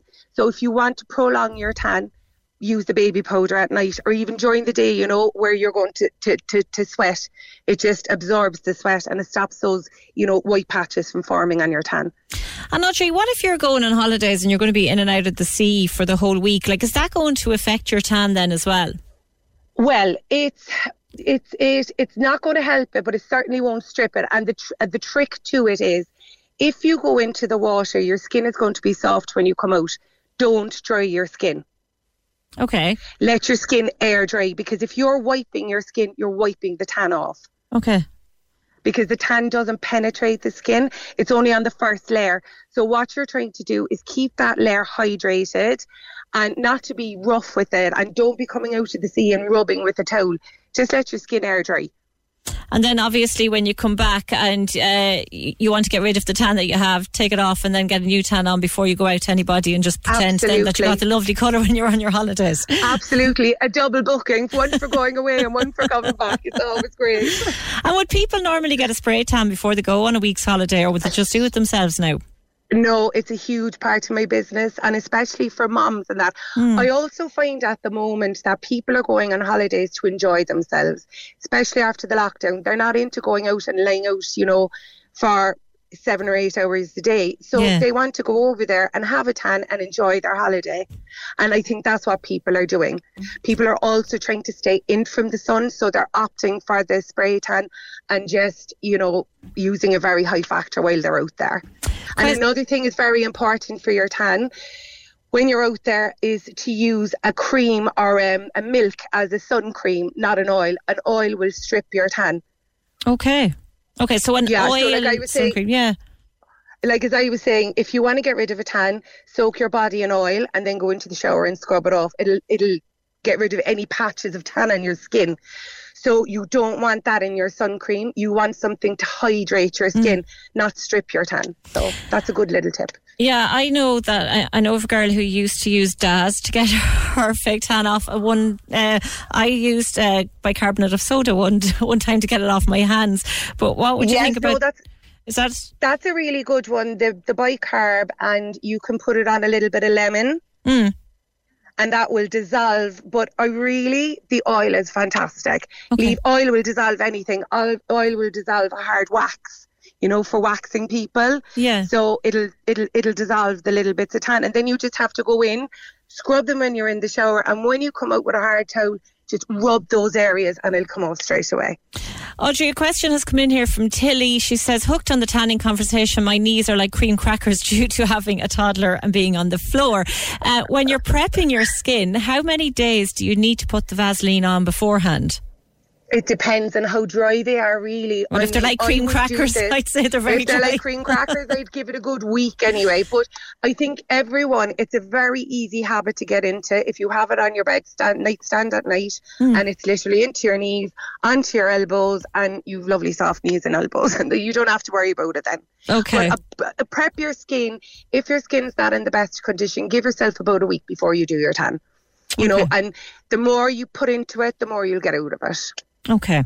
So any kind of so when you're going on your holidays, the oil-based sun factor, stay away from anything. Yeah, anything with oil in it when you have a tan on. It's going to take it off. Because it will strip your tan. Yeah. And another thing, it's very important to keep your skin moisturised. So use a moisturiser with no oil in it. Can I mention what I would recommend? Yeah. I recommend at this time of the year the Vaseline Intensive Care with Aloe Vera. It's a very hydrating moisturiser, but it's also it's oil free. Okay. And you can also double up as an after sun for when you go on holidays.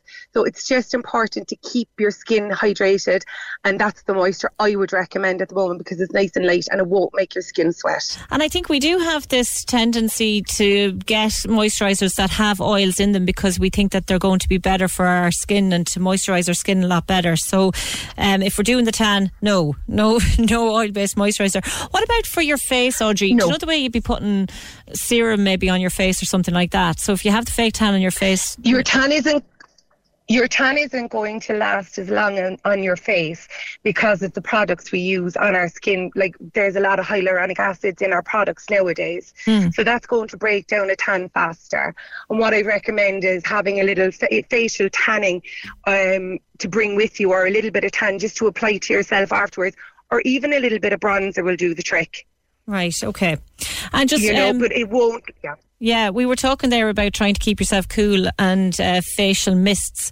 Would they be all right to use with the tan? Again, I would try and stay away from things like that. I actually got the most amazing thing ever the other day. It's a neck fan. You hang around your neck and it's just lovely. I can't put it on now. I'm in the car sweating because I'm afraid I won't put to. But try and stay away from products like that on your face if you can. Okay.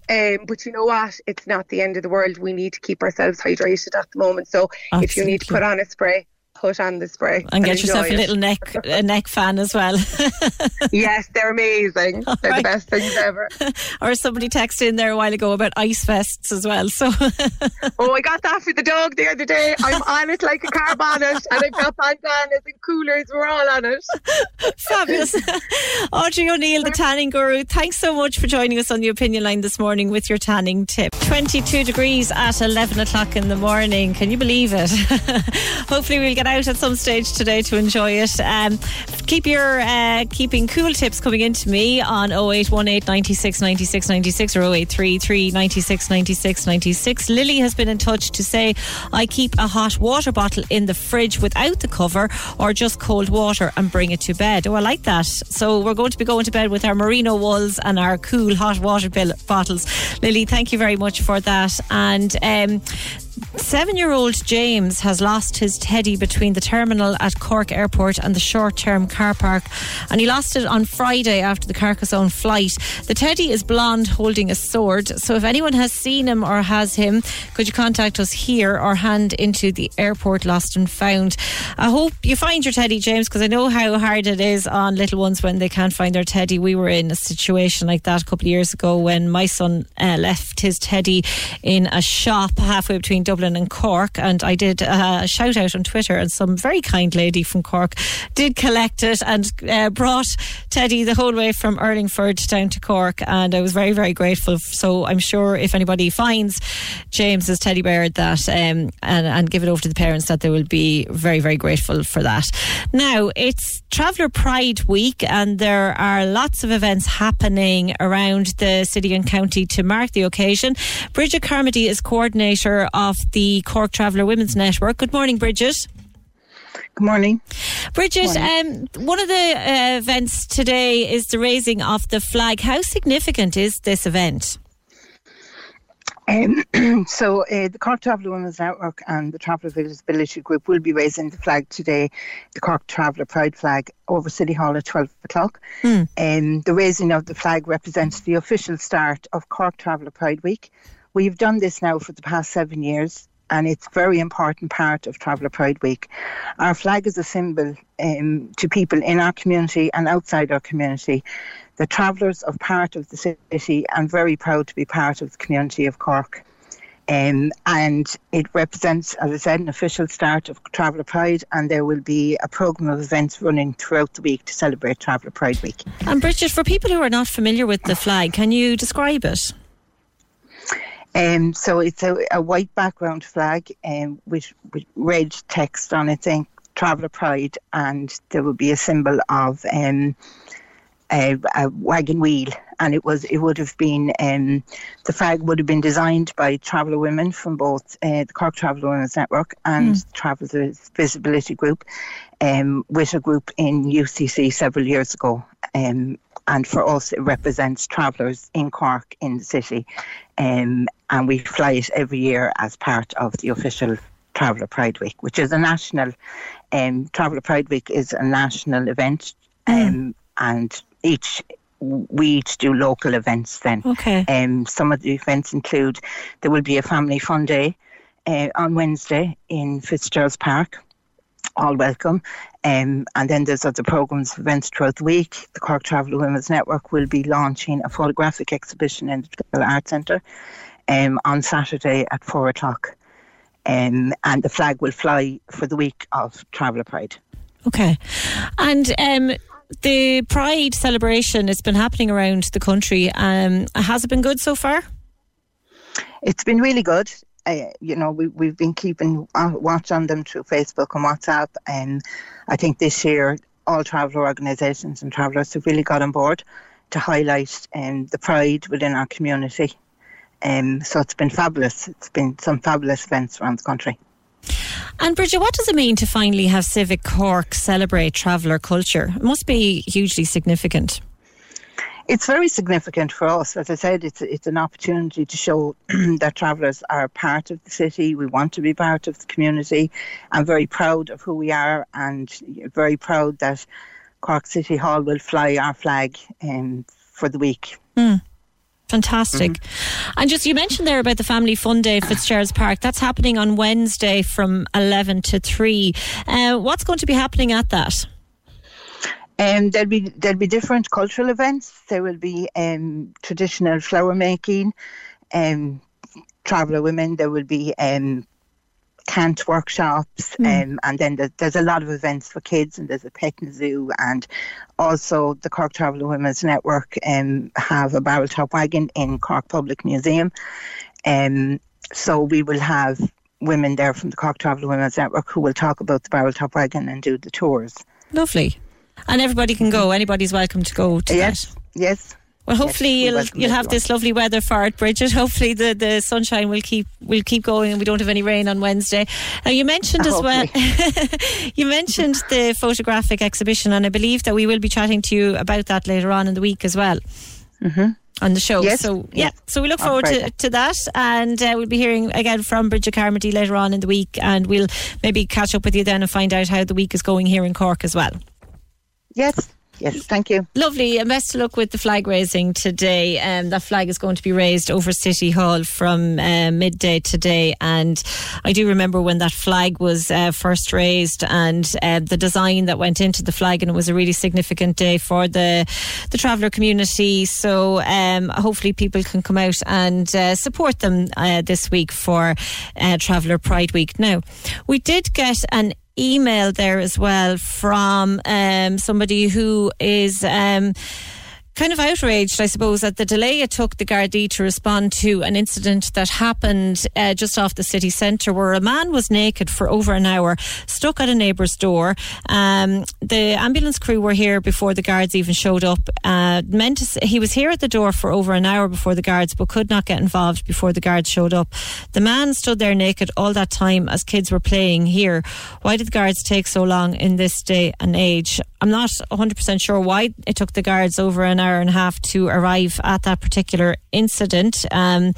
We've heard on the show so many times that Gardaí are under-resourced, and they may have been busy, they may have been at other incidents. I know there was quite a lot of things happening around the city over the weekend, but I'm sure that was a very distressing scene for a lot of people, particularly if there was a lot of kids wandering around and looking at that man and what was going on.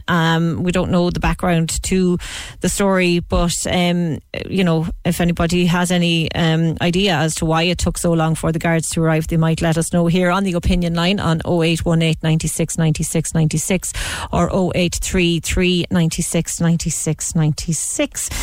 Now, UCC alumna Molly Toomey has published her first book of poems called Raised Among Vultures, and she's encouraging people to get more involved in modern poetry. Good morning, Molly. Morning, how are you? I'm very well. Thanks for joining me on the opinion line this morning, Molly. First of all, the name Raised Among Vultures, your family were asking questions about that, weren't they?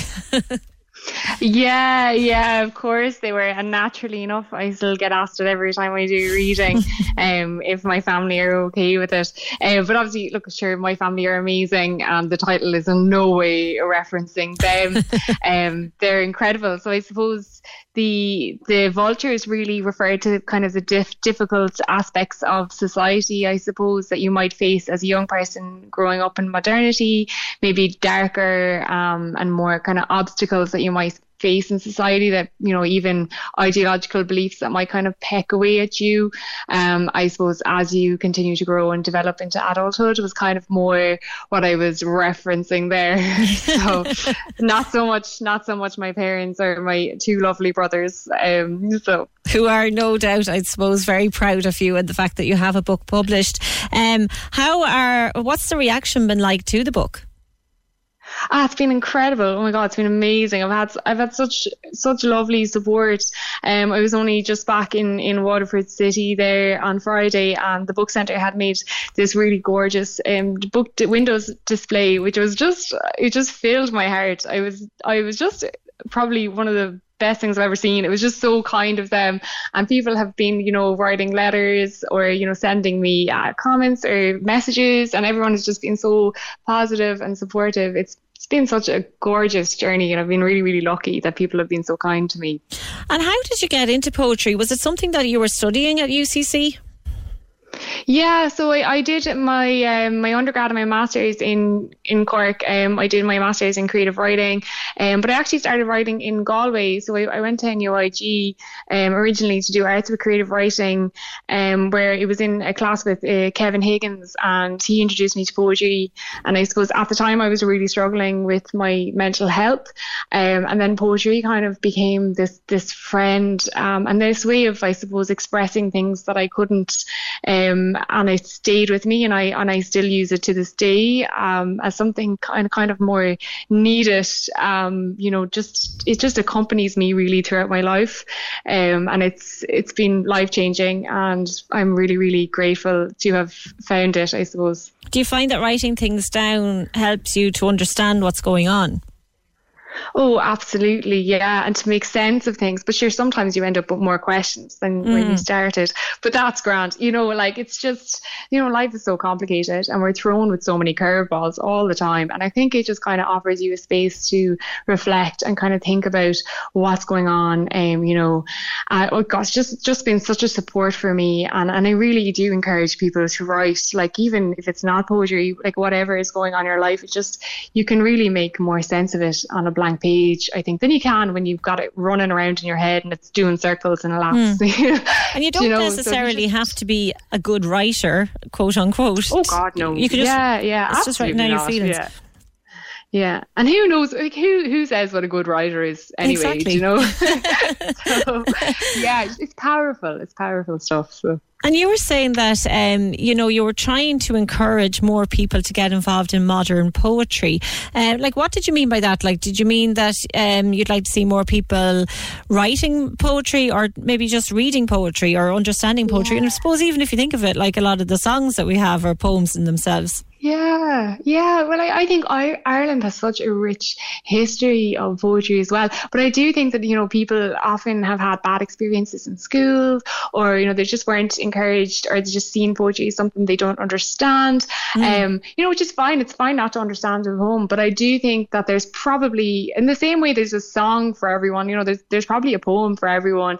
And I do think, we tend to pull them out at weddings or funerals, but they're there, for you as well, in those private moments of grief or private moments of celebration. Like, there's so many new and modern poets who are writing things that are, really powerful. And I just think it's a real unexplored tool for, say, the average person walking along. I just feel like there's such a world of poetry that they haven't even entered, that could really offer them that extra, I don't even know what it is, an extra sense of being seen even, because like I have felt really seen through poetry, through other people's poetry, where you're just kind of connecting in a way that's private, but also you feel, I don't know, again, that sense of connection, but in private, if that makes sense. Yeah. Maybe you're not able to kind of go out and meet people, but it kind of offers you that sense of rootedness as well. I just think it's so powerful. Fabulous. And people, of course, can read your book, Raised Among Vultures. Are you touring the country with it, or what way does it work? Is it all done online now? Yeah, it's great. I've just been kind of reading here and there. I'm reading now again in Armagh as part of the John Hewitt Society next week. It's just kind of whatever comes up, I tend to jump at it. So reading again in Cork in the coming months and things, but no, I can't remember even what date it is now, but it's just kind of hopping here and there, wherever people will listen to me, I'll go. So Fabulous. My family are a bit sick of me at this stage. So should we keep an eye out for you here in Cork anyway? You will be doing some readings in Cork over the coming months with your book. I will, yeah. Brilliant. All right, Molly. Thank you so much. Best of luck with it all. That's Molly Toomey, and the book, of course, is called Raised Among Vultures.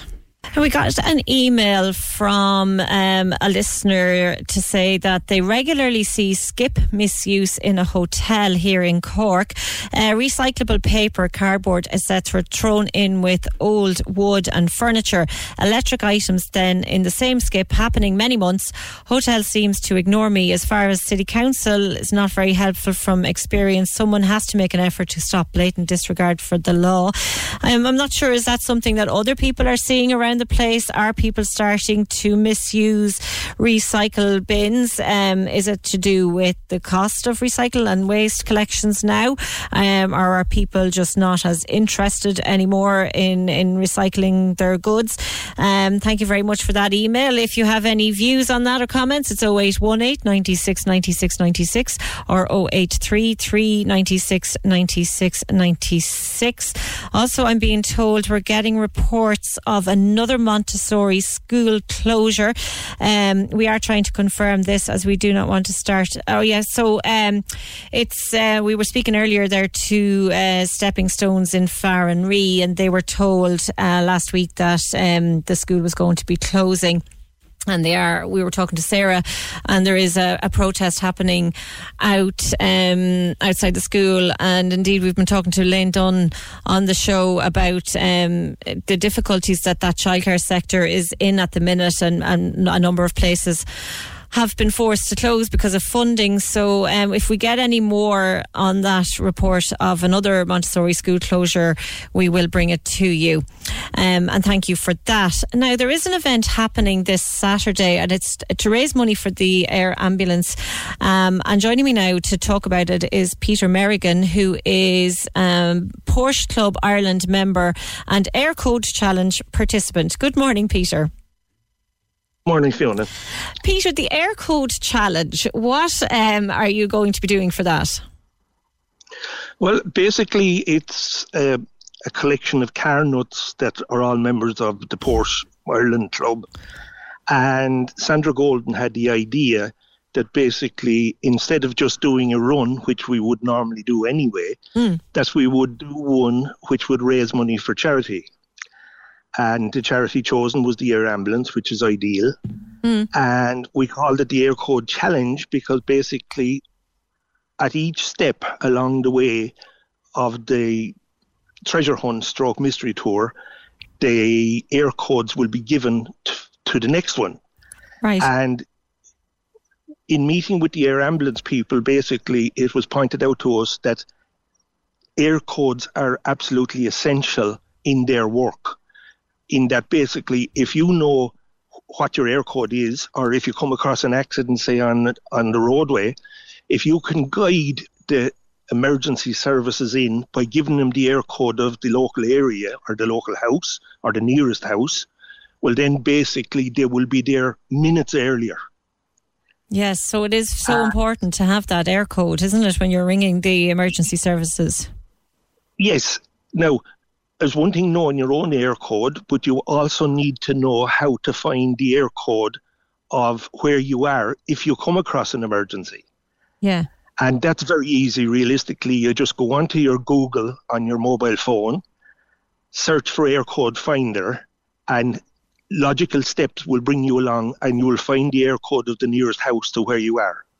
Okay. And this could mean the difference between life or death and getting an air ambulance in or getting an emergency service in. And this is basically why it's called the Air Code Challenge. So, Peter, you and other, as you call them, car nuts, will be driving Porsches around Cork, and you're just following air codes, so you don't really know where you're going yet at this stage. No, we haven't been told, basically. We've been given the first air code where to show up for the start. Yeah. That's as much as we know so far. And we will be given then a set of air codes, and we have to drive there and maybe answer a simple question or take a photograph there and get your answers correct. It's not a race. Right. It's basically take your time, enjoy your day, enjoy your drive, and it's a little different. Okay. And it's for a good cause, a very good cause. Yeah, the air ambulance is such a worthy cause. They have saved so many lives here in Cork and indeed around the entire province. And Peter, the Porsche Club Ireland, so Cork has a Porsche Club. So what exactly do you guys do? Do you all just meet up and talk about your Porsches? Do you drive around the place? What exactly is the club about? Basically, the Porsche Club Ireland is the overall body, and then we would have, like, we're in the southern region, we're members of the southern region, and Sandra Golden is the southern regional organiser.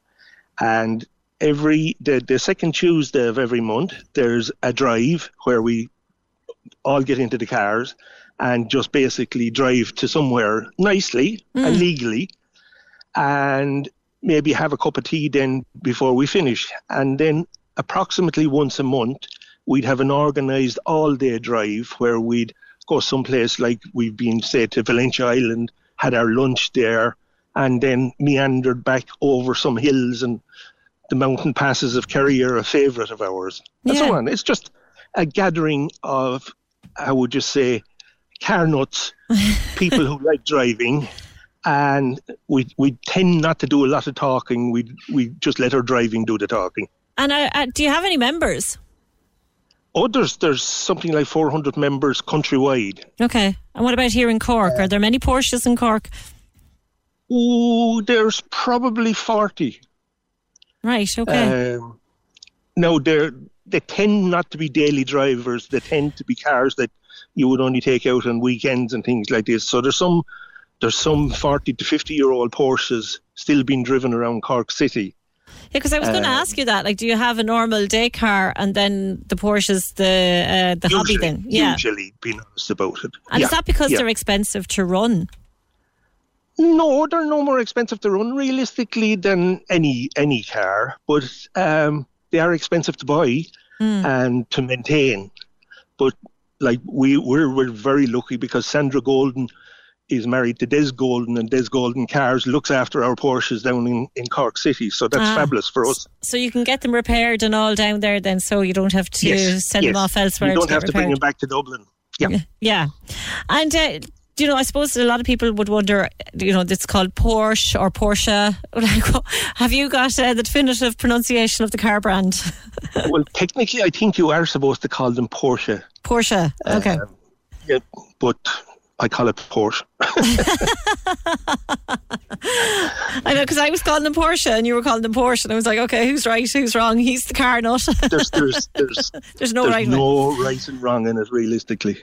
And a lot of the cars then that are in the club, Peter, would they be new cars? You mentioned there some of the cars could be like 40 years old. Like, so is there a kind of a mix? There's a complete mix from basically 40-year-old up to present-day modern cars. And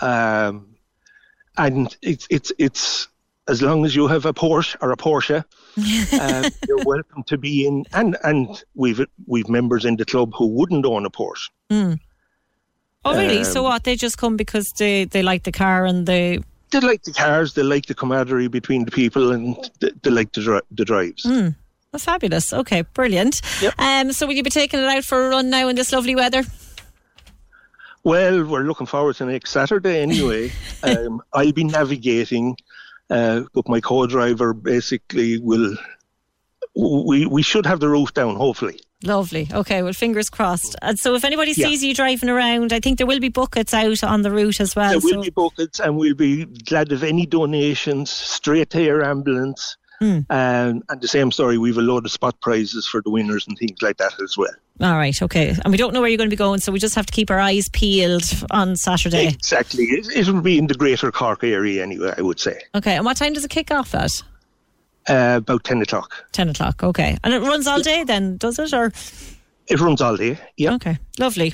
All right, okay. Well, listen, best of luck with it. Thanks a million. All right, okay, that's Peter Merrigan from the Porsche Club Ireland, and he will be taking part in the Air Code Challenge on Saturday, and all the money raised is for the air ambulance. So if anybody is around and sees the cars and sees the buckets, they might like to support that. Thank you very much to Peter for joining us on the show this morning. And if you are at home today and you're working from home and you have no air conditioning, or if your place of work has no air conditioning but they do have curtains, then here's another tip for you. You could try cooling the air by soaking the ends of the curtains, as long as they're made of washable material. Soak them in cold water, throw open the windows, draw the curtains and wait for the temperature inside to drop. In a hot environment, the water will travel up the fabric as it starts to evaporate, and apparently any breeze then coming in from outside will cool as it passes through the damp fabric, wafting into the room, making your room a lot more comfortable for you to work in and to relax in. So there's another one of our heat tips for today.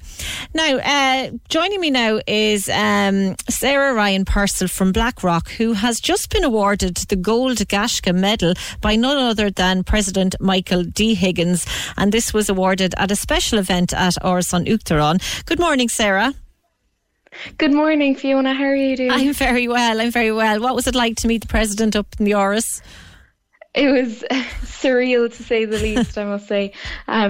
Meeting the President and indeed his dogs. The dogs are so famous now. We had to get the photo opportunity. Did you get a photo with the dogs? Mishnock. Did you get a photo? Indeed, yes.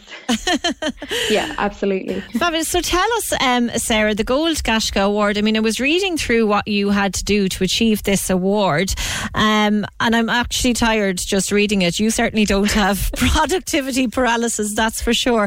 Just run through some of the things that you had to do.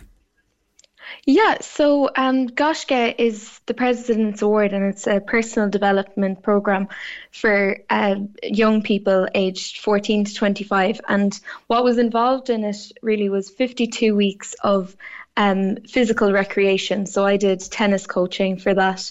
And then 52 weeks of a personal skill, which for me was piano playing. And then 52 weeks of community involvement, which for me again was singing at my local church every Sunday. And then a further 26 weeks of one of those three. You could pick which one. I've actually kept going with all three, so I probably fulfilled the criteria for that.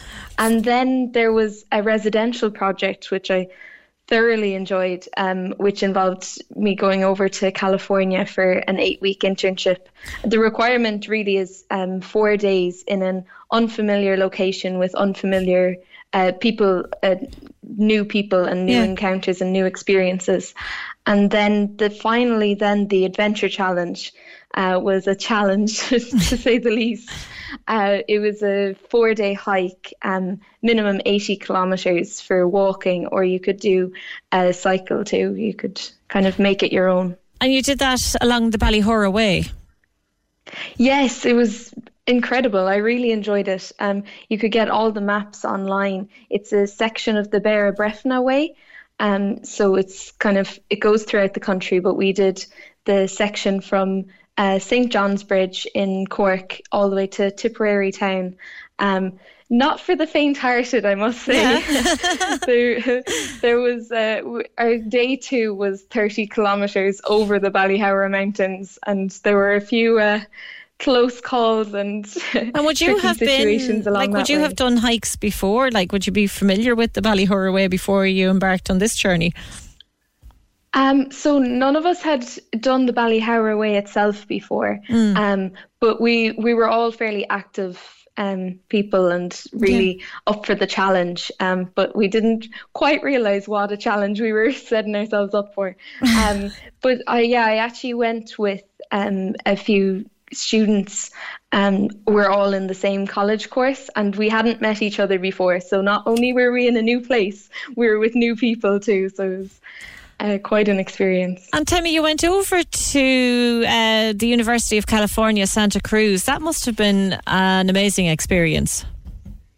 Yeah, it was incredible. I keep saying to people, like, I came back a changed woman, having been there with like-minded students. So it was a university program for science internships, and there were 120 students altogether. We were all aged between kind of 16, 18 years, and I did mine in the psychology lab, where we were looking at child-robot interactions and whether young children think robots are living things. So that was the internship hours, and we, conducted experiments, conducted research, kind of read literature reviews, whatnot. But then after the internship was when the real fun began. We'd play sports together. We'd go on kind of day trips, or especially at the weekend, we'd make a trip maybe to San Francisco or to the Bay, and then just playing cards then into the evening, just making friends really and making memories. And this really enjoyed the study that you did on whether or not children perceive robots as living things, like what kind of findings did you get from that? They do. Especially, well, as it was kind of, it really tied in with our hypothesis. You know, they think they're living things, especially if they're younger students, or if they see, like we used a robot that had kind of a face and had facial expressions, so they especially attribute living feelings to that robot. But they think, you know, he has his breakfast in the morning and he goes about his day. And that the level of autonomy too. I suppose in one sense you could say they're predicting the future, because robots will be more autonomous. But I continued that project then from California, and I brought it to Cork, and I did a similar study among nearly 400 students in Cork City, and then I went to BT Young Scientists with that in 2020, just before the pandemic hit. And well, that sounds brilliant, and best of luck. Like, what's the future hold for you now? I mean, like, the world is literally your oyster. You could be doing anything. That's it. I'm kind of keeping all of my options open. As I said, I'm continuing with all the areas of the Goshka Awards, and also actually I hope to stay involved with Goshka. I know they're launching a new initiative this week, the Goshka Golden Voices community. So they're asking gold awardees to get in touch with them, because they'd like to kind of touch base and form a network of gold awardees, so that we can encourage more people to take part in the Goshka journey and just along their journey of self-development. So I'll be going back to Mary I now reinvigorated and ready to help the next cohort achieve the gold, or even just begin the step along self-development and community involvement and active citizenship. So well, you're a great role model. So listen, Sarah, best of luck with that. It's amazing what you've done, and good luck for the future, and thanks for talking to me on the Opinion Line this morning. That was Sarah Ryan Purcell from Blackrock here in Cork. Now, earlier I was speaking to Audrey, the tanning guru, about applying fake tan in the sun or in the summer, especially in the heat, and if you're going on holidays. And someone has been in touch with us via WhatsApp to say, I love this product. It's called Tan Lux, the face illuminating self-tan drops. Instead of foundation melting on your face, you spread it with your own moisturiser. Thank you very much for that. I must try that, actually, because there's nothing worse than wearing foundation in the sunshine and it's just melting, as you say, melting off your face, and you feel like you can't breathe with it on. So I must try that. Thank you very much. That is, for anybody who wants to know, it's Tan Lux, the face, and it's self-tan drops that you mix in with your moisturiser. Now, there is an event happening in Cork, and it's called Kindred Spirits Ireland. It's a festival that's happening here, and it's a collaboration among Indigenous Irish hosts and representatives of First Nations from the Americas and around the world. And joining me now to talk about it is, we have James Desmond, who is one of the organisers, and we also have Yaman, who is the organiser for the First Nations delegation who arrived in Cork yesterday. Good morning, Ammon. It's Jamin Shively at your service. Oh, sorry, it's Jamin, is it? Okay, sorry. Okay, right. So Jamin, apologies for that. And welcome to Cork. No worries. Thank you so much. It's wonderful to be here. So you arrived yesterday, is that right? I actually arrived on Friday or Friday night. And we love it here so much, we're thinking of moving here. Well, the weather's not always like this. It's beautiful. Thank you. And James, just tell me, first of all, I'll come back to you in a minute, Jamin, but James, what exactly is this festival? It's a collaboration, as I said, between First Nations from the Americas and around the world. What kind of issues are you going to be discussing at the festival? Well, first and foremost, it's actually a celebration. Rod, it's not actually it's not a festival. It's a celebration, and what the heart of the real idea of this celebration is is based on the original Choctaw gift to the people of Ireland during the famine, and then how that story has stood the test of time and memory, especially notably when the Kindred Spirits Choctaw Monument was put up, by the people of Cork in 2015 to remember that special gift.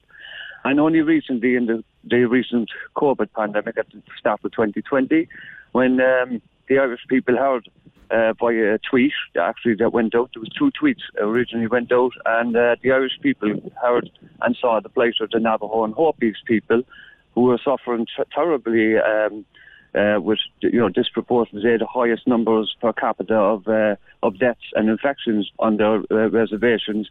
They have no running water in most of their homes and electricity, and they're dealing with serious issues, and they weren't getting any assistance either from their own government, and they still aren't to this day. It's all been held up with red tape.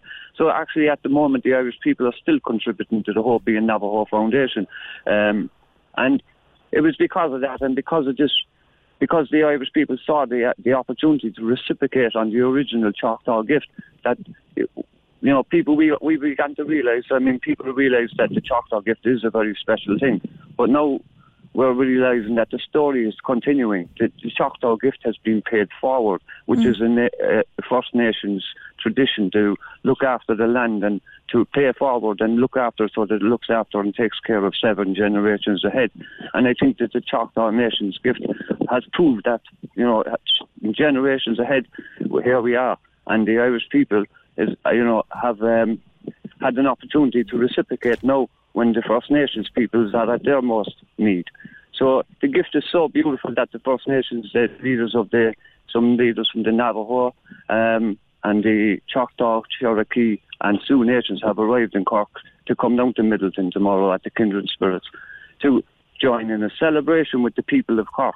They want the people of Cork to come out and to celebrate and share thanks with them, because it's shared thanks that we need to do now. And the most important and the most valuable lesson that we can all learn out of this now is that this gift of kindness and generosity and compassion being paid forward through generations has stood the test of time. And it's no time, when the world is in such crisis at the moment, that it's time now that we all peoples come together, that we must all remember, as Chief Phil Lane Jr. says, we are all one human family. We are all indigenous of Mother Earth, and that we need to come together now at a time when the world is in such crisis, and it is because of our own making, and because of the simple fact that it is of our own making.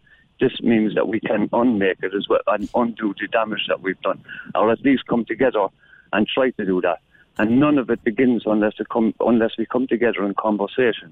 And therefore, that is why the conference then at 3:00 in Silver Springs Conference Centre later that day on Tuesday is the continuation of the celebration in the morning, and all people are welcome to come and join either in person or via on Zoom. There will be Zoom links and live Facebook streams up as well for the whole conference.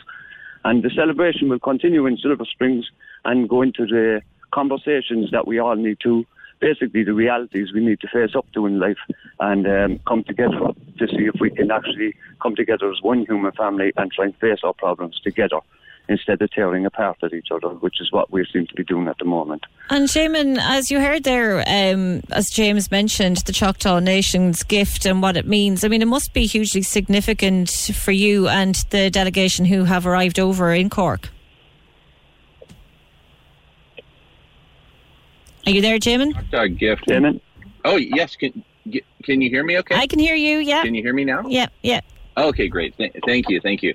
Yes, the Choctaw gift, as James mentioned, is a gift that's paid forward now almost 2 centuries ago, and has created this beautiful bond and connection between the people of Ireland and the people of the First Nations of the Americas. And it is a gift and a connection based on the spirit of generosity and kindness.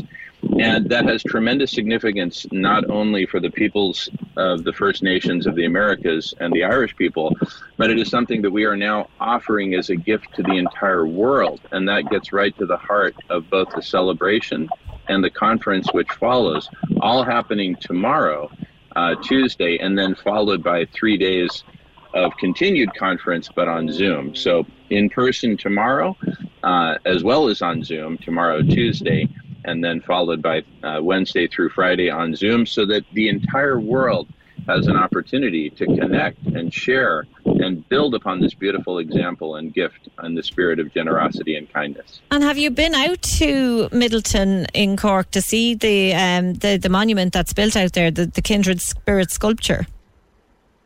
Oh, I haven't actually had a chance yet. We've been so busy receiving all of our guests who've been flying in from different parts of the United States and meeting with our hosts here in Ireland. So I have not been out there yet, but I've seen beautiful pictures and it is absolutely spectacular.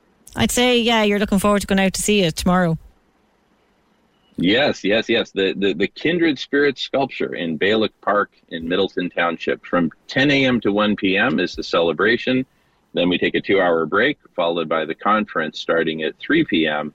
at the Silver Springs Hotel here in Cork on the east side of Cork. And how many are in the delegation? How many people have arrived over here? We have 7 from various First Nations from the United States, 5 from the Navajo Nation who are coming to express their gratitude to the people of Ireland. And they will lead us in prayer and in dance and music. And on behalf of the entire delegation, I am honored to invite everyone here in Ireland to join us. Come by whatever means, but please come. And those who for whatever reason cannot travel, please join us on Zoom. The Zoom meeting will start at 3 p.m. The in-person celebration will start at 10 a.m. And everyone is invited to both the celebration and the conference which follows. And if people do want to join you on Zoom, how do they do that? Yeah, so they go to the following website, kindredspirits.earth.